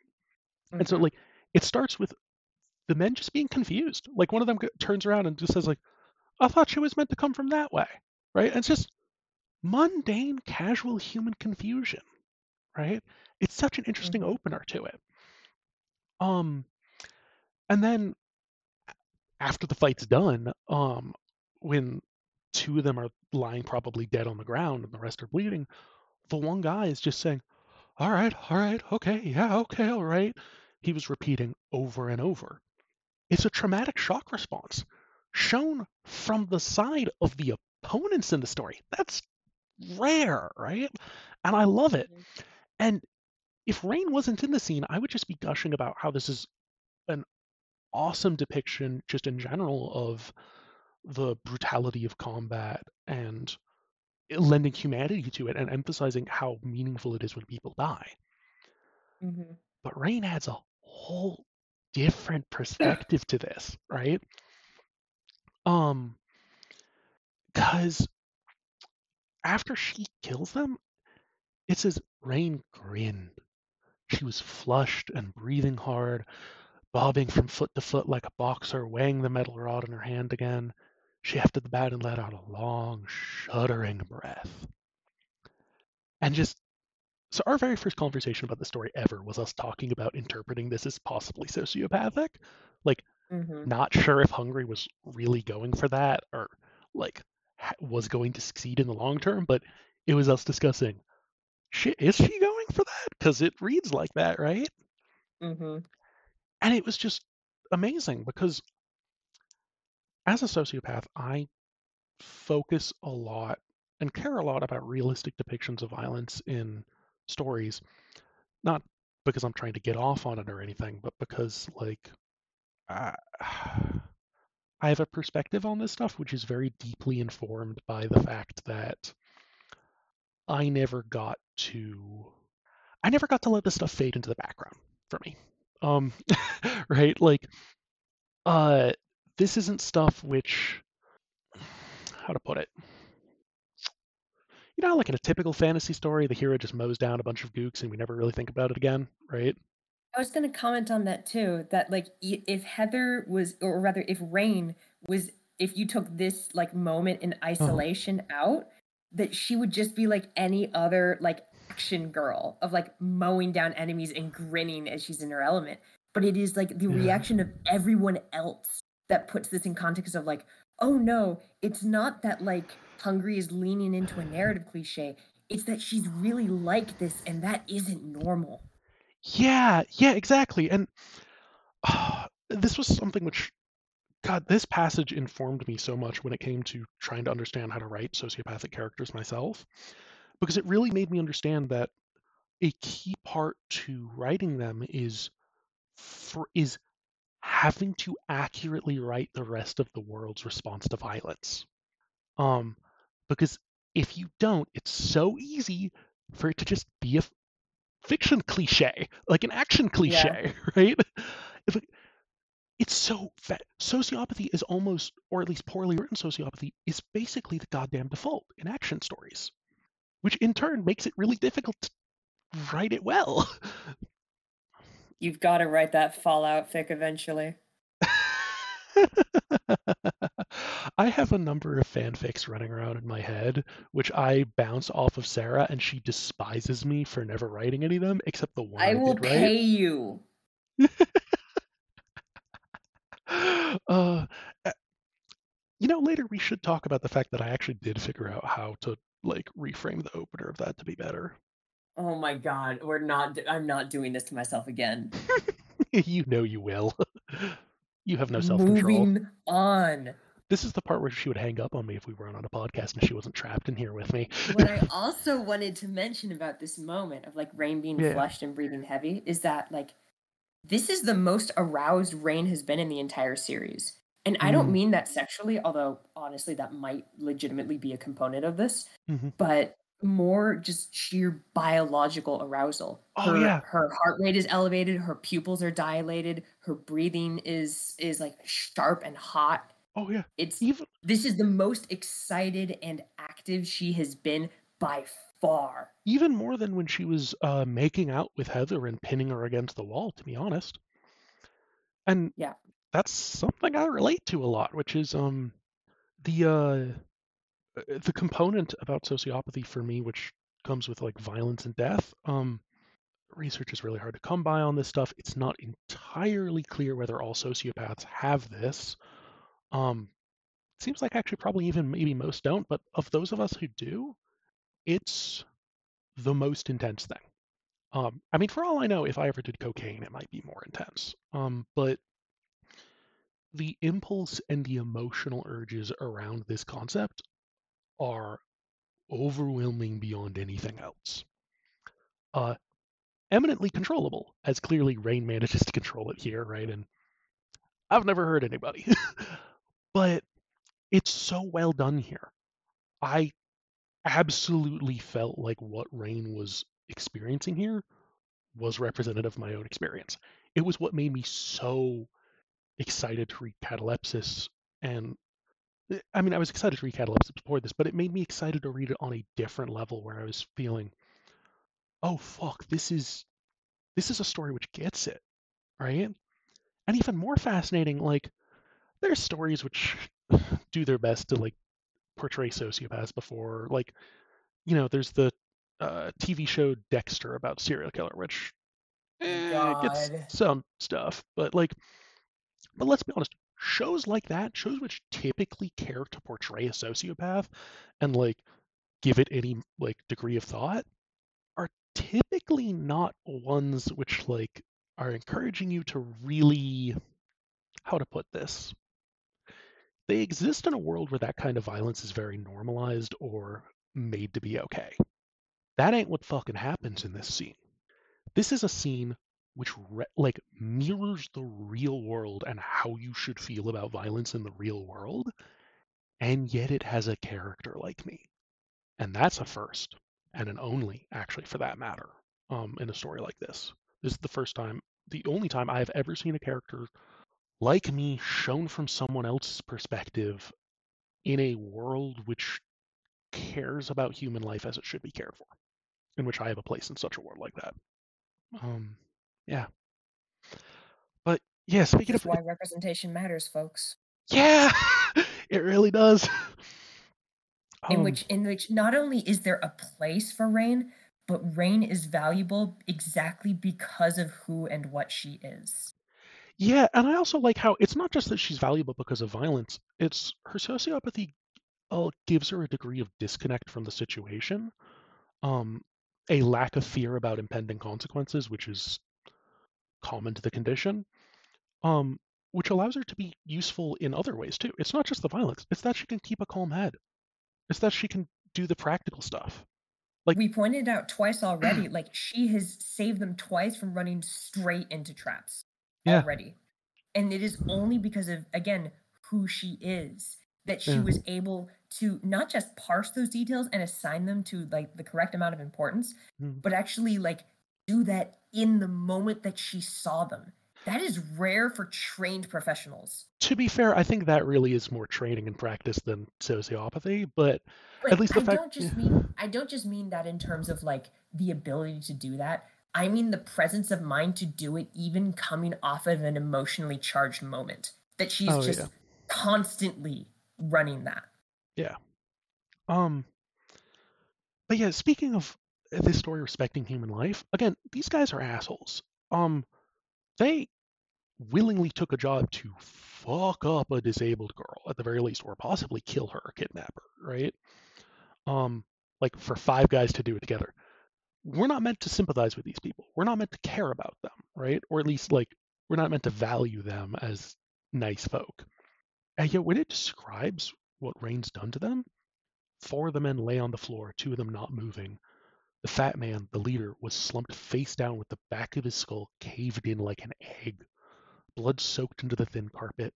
The last man standing backed away and dropped his knife, knuckles bleeding and split from where Rain had smashed his hand. There is no way to feel anything other than, well, I can feel something other than nausea here, but the intent is to feel nauseous, to hate this, to not like it. Um, The interesting thing is mm, that's not quite the reaction that I oh yeah. had because it's like and this might be because of like my training, but I just took this in as like clinical information. This Mm, is just like the scene being described exactly as the perpetrator or victim experienced it. yeah, I can see that. Like, this is what I am working with. Yeah.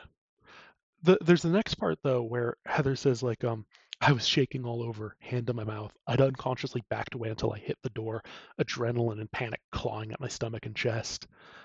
Rain, I squeaked. At least one corpse blocked my route to her.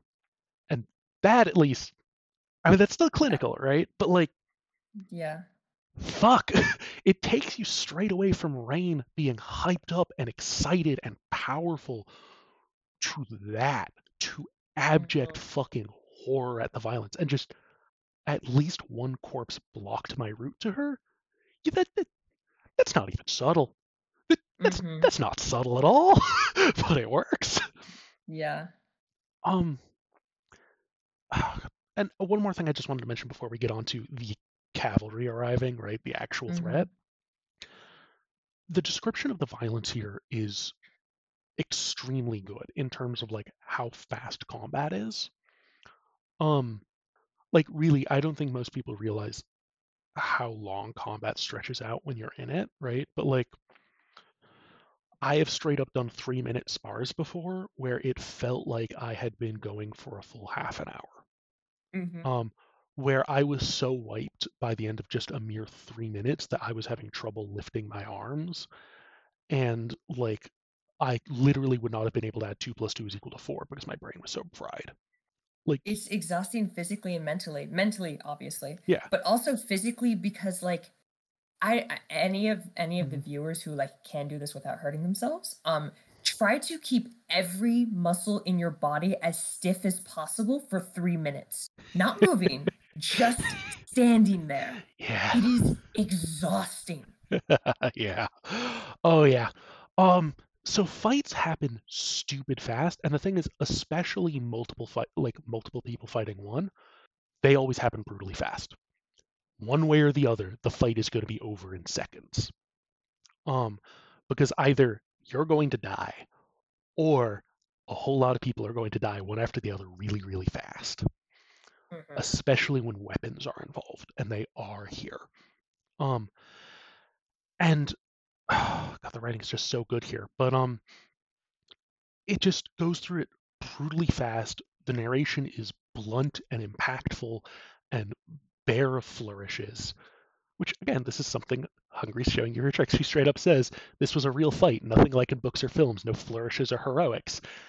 And then the Mhm. next 5 sentences are totally bare of flourishes and heroics, and they are just brutal description of the sound of impacted meat, the strangely soft crack of broken bones, and just blitzes right through it, right?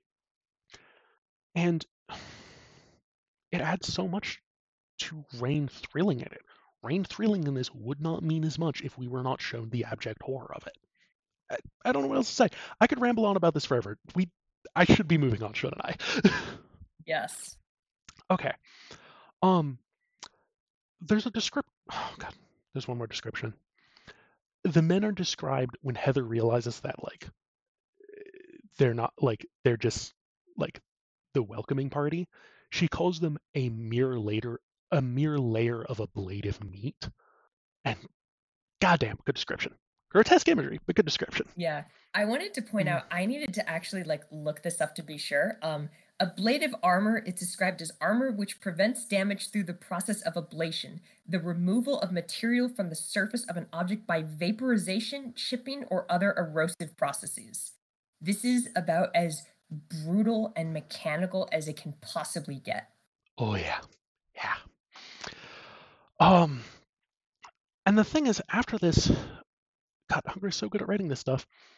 Um, Zheng, the big, tall, 7 foot, Jong. Zhang, right? Thank you. We, I looked up how to pronounce that in that last episode. Zhang, yeah. When Zhang, the 7 foot tall lady who's all covered up, comes through the doorway, um, Raine says, "Oh, Heather," and she takes a step back up through the door now. And that was the most fucking terrifying part of the entire chapter. Yeah. It just like there were nightmare hounds after that, which were described in the most hideous way, like plastic hinges that Komodo dragon jawlines, steel reinforced legs, eyeballs of incorrect size rolling loose in their sockets, tripping stingers and drool looped from muzzles, unable to close properly. Like that's horrifying, right? Mm-hmm. The scariest part is where Raine, having just gone through 5 guys like a scythe through wheat, goes, "Oh fuck," and just like, "Back up, And we're that's retreating." the thing. It's not even if she had reacted to the hounds in that way, it wouldn't have been as scary. Because the hounds are Mm. something that is like you can understand why they're horrifying.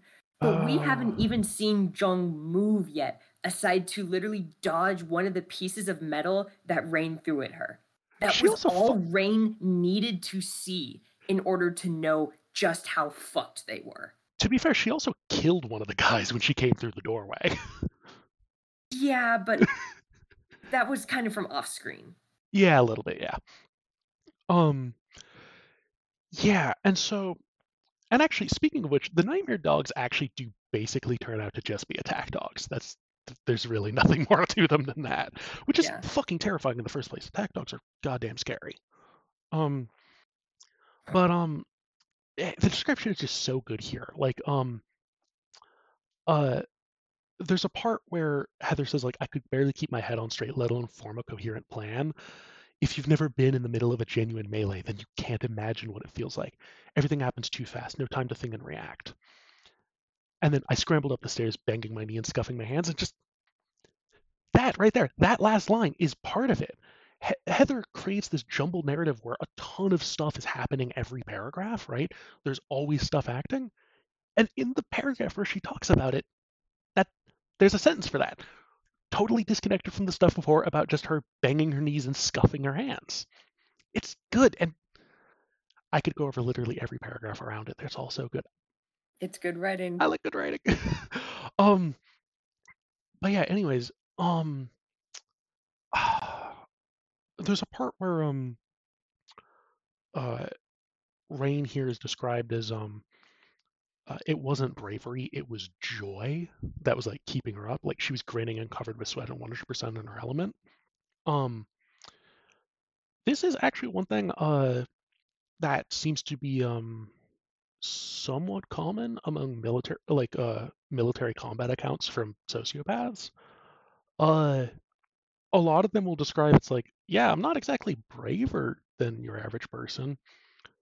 What I have is that like I saw one person describe it as I forget to be afraid until I'm in the thick of it, and then I'm too happy to be fighting until it's all over. But if I ever stop to think about what I'm doing, I'm fucking terrified. Yeah. I also wanted to point out this is yet another occasion of Hungary doing that thing you like of the multiple different perspectives at the same Uh-huh. time, where she says, "In the heat of the moment, I thought her brave. No, it wasn't bravery; it was joy." Where it's like providing like Ah. three different layers of like Yeah. slipping in and out before you even see what's happening. Good writing. Ah. Yeah. I also gotta say, I'm just impressed by Rain here. That the fact that she says at one point like, "Heather, I'm loving this, but even I can't keep it up forever. We gotta leave." That's just I really gotta respect that about Rain. That is an iron amount of self control there.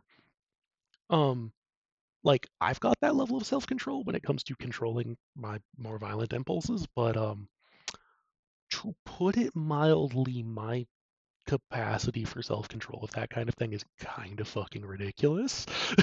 um uh I'm an outlier in many ways in that regard.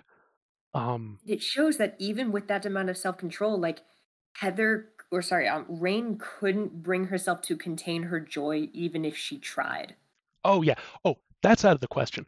It's the fact that she can No, of say, course. yeah, it's the. I'm not denying that, but I'm saying like even through that, it still shows who she is. Oh yeah, yeah. Well, it's like what she is the fact that she's loving this. Who she is the person who says, "I'm We not." gotta pull back. Yeah, we got to retreat. Um, Yeah. no. Actually, it's very interesting. There's no. Oh, what's the word for it? Machismo about this at all. Hmm. I really like that actually. Yeah, it's Um, almost like the reverse of that, where she's acknowledging the moment that like, yeah, I love doing this, but also like I know that if I keep doing this, I won't be able to survive to do it more. So out we go. yeah. And then here's this next part.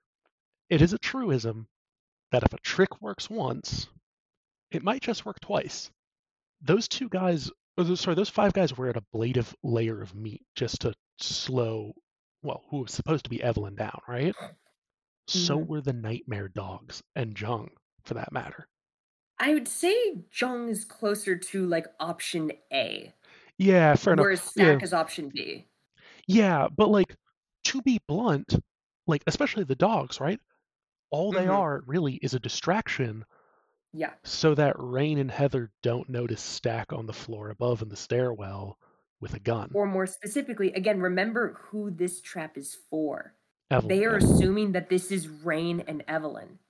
Yeah. Jung is the nightmare dogs are to get them on their edge. That rather so like if we're dissecting this trap piece by piece, Mm, the blokes are there as scouts, and so that is if Evelyn is alone, maybe they might catch her off guard, and that's it. yeah. The dogs are there so that if either of them try to run, that isn't an option, and also to distract Rain for long enough that Jung Mhm. can engage her. Jung is there to keep Rain occupied so that Stack can get into position for Evelyn, who is actually the king in this entire Ah, engagement. you're right. And also, let's not undersell Jung. The moment she gets into melee with Rain, she fucking kicks her ass.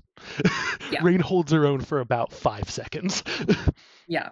But also just, I really love, God, I love what Hungary does here, just with interrupting this magical combat with nightmare dogs, with the mundane and the extremely dangerous, a gun.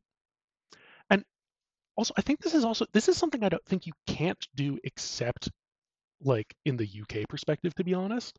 I was about to comment on that. Yeah, go on. Yeah, No, just that yeah, that line that you pulled out. I'd never seen a gun in person before. It didn't seem real.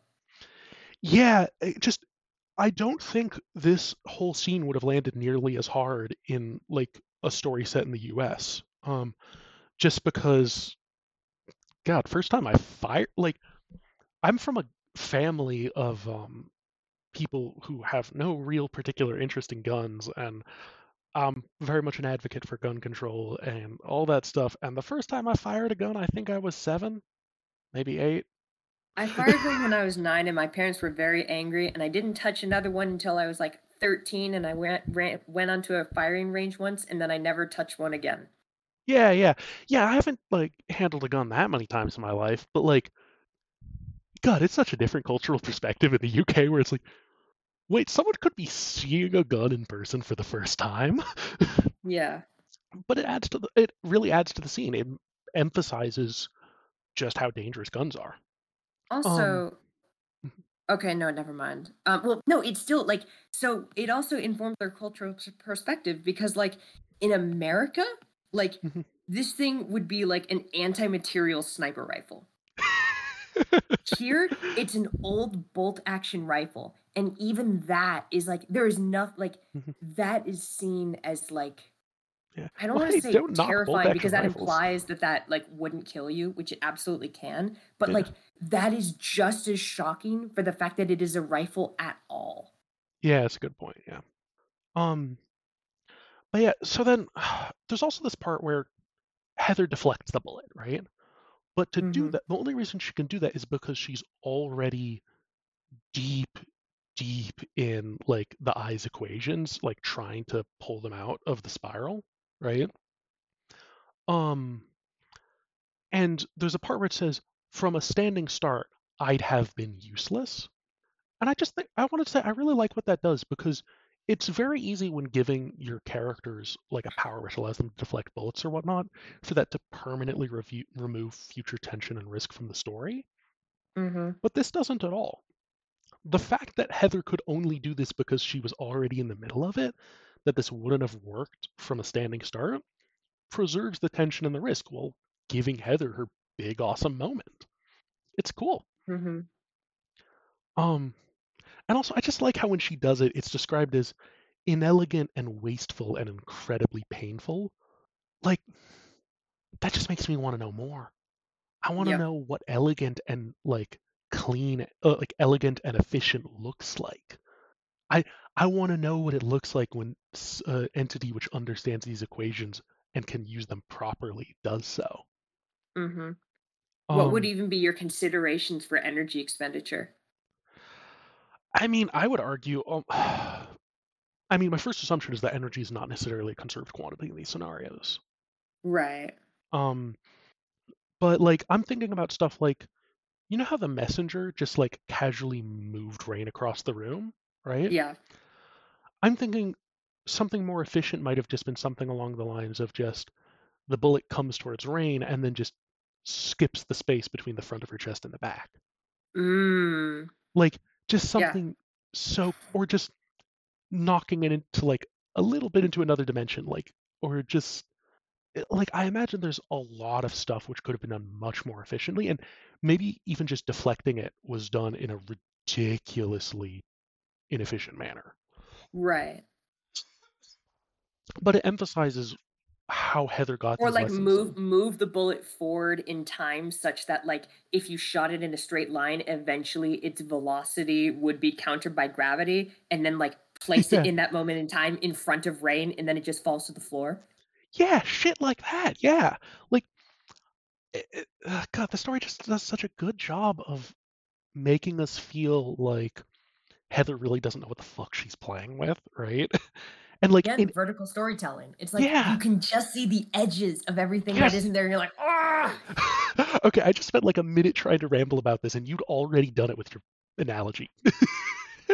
You'd already I done it also better than I wanted could. to I also wanted to point out Mhm, the given the whole bit we had about analyzing Maisie's message in the last chapter, mhm, the fact that Rain, or rather Heather, specifically describes it as mhm. from a standing start, I'd have been useless, but I was already knee deep into the eyes impossible equations, my mind on the verge of plunging in. If I'd had time to think, I wouldn't have been able to do it. Mhm. That's how combat works too, just in general. That works No, for no, throwing a punch too. not that. I was thinking literally that like what if Oh. what she's implying here is when she's doing the eyes lessons, she isn't thinking. She's literally not processing cognition. Oh, and you're And tying that then back to that begs the Maisie. question, what is she doing? Oh, are you tying that to Heather, like hmm. sometimes Heather references like leaving her body and coming back to it and Mhm. reperceiving her body as something else, something other. What if that is what she is always doing whenever she does this? And that Interesting. shock, that like that damage Mhm. is from a brief moment of going out and then coming back in. Interesting. It would explain a lot about how she can get so much cognition done on time frames that are frankly shorter than like the clock It's cycle of a shorter than neuron. perception. Yeah. Yeah. Um yeah. Also I just wanted to add the writing when Heather is like messing with the eyes equations is so good. Like every sentence like almost verges on grammatical failure. Like not Yes. quite, but it takes a moment to parse. And also when she describes it as like inelegant and wasteful, the writing is clumsy and brute force too. It's Hmm. I need to stop talking about this stuff. If I keep talking about this stuff, I'll talk about it for the rest of the podcast. Yeah. Like not just And this the other episode, but thing all that I of them. wanted to point out is that like this one interaction from like I ran through a Uh, dozen equations to the end is also exactly epitomizing the difference of the perception versus the reality of Heather. We get 1, 2, 3, 4, 5, 6, 7 lines, like a full long paragraph by Katalepsis standards of us going through exactly, or even longer if you're like yeah. counting the wind up, um, Uh, of Heather going into this brain math of detailing the trial, the trauma, the struggle, the like the barely getting it. And Yeah. then the outward description, I turned the bullet away from Rain. Oh, yeah. No Well, context, uh, no perceivable way effect of how that happened, just the result in oh, God, yeah. isolation. Yeah. Oh, and before the line from a standing start is the woman pulled the trigger. And all of that stuff, all of that happens between the space of pulling the trigger and the bullet, like, being halfway to Rain. Oh, I'd missed that. That's so Yeah. good. Yeah. Mm. I refuse to let us go for 3 hours again. Okay. The very last thing I had to mention is that after this, Heather goes again into the eyes equations and yanks them out, wherever that might be, right? And it mentions Mhm. my chest wrenched like my ribs were shattering. We keep on getting Yep. mentioned as the chest might be the location of some numismatic organ which is handling things, and I am noticing these constant repetitions of mention of the chest.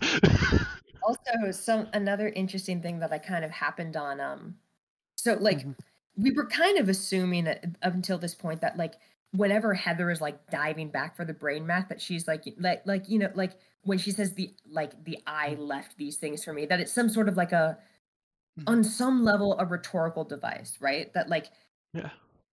the "I" taught her all of this stuff, but she only remembers it when she actively goes looking for it, right? Mhm. But, like, given the damage that it does to her, isn't it incredibly narcissistic to assume that the human brain could physically contain any of this knowledge? What if the numismatic organ isn't her slipping at all?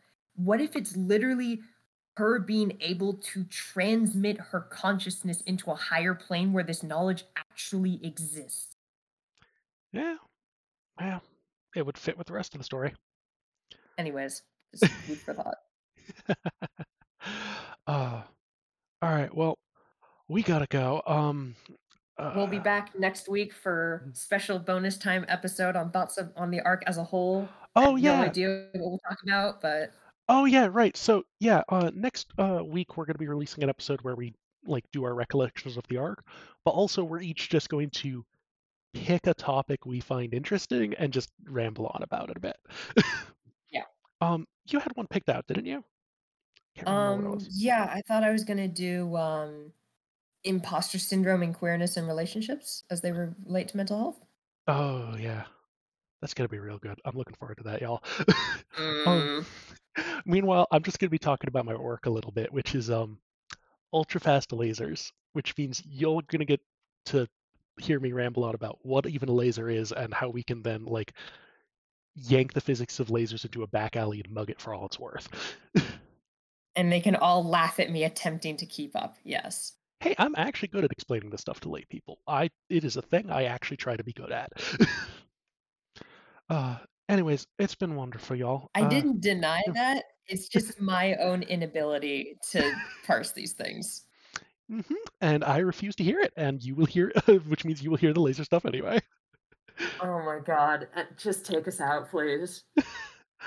All right.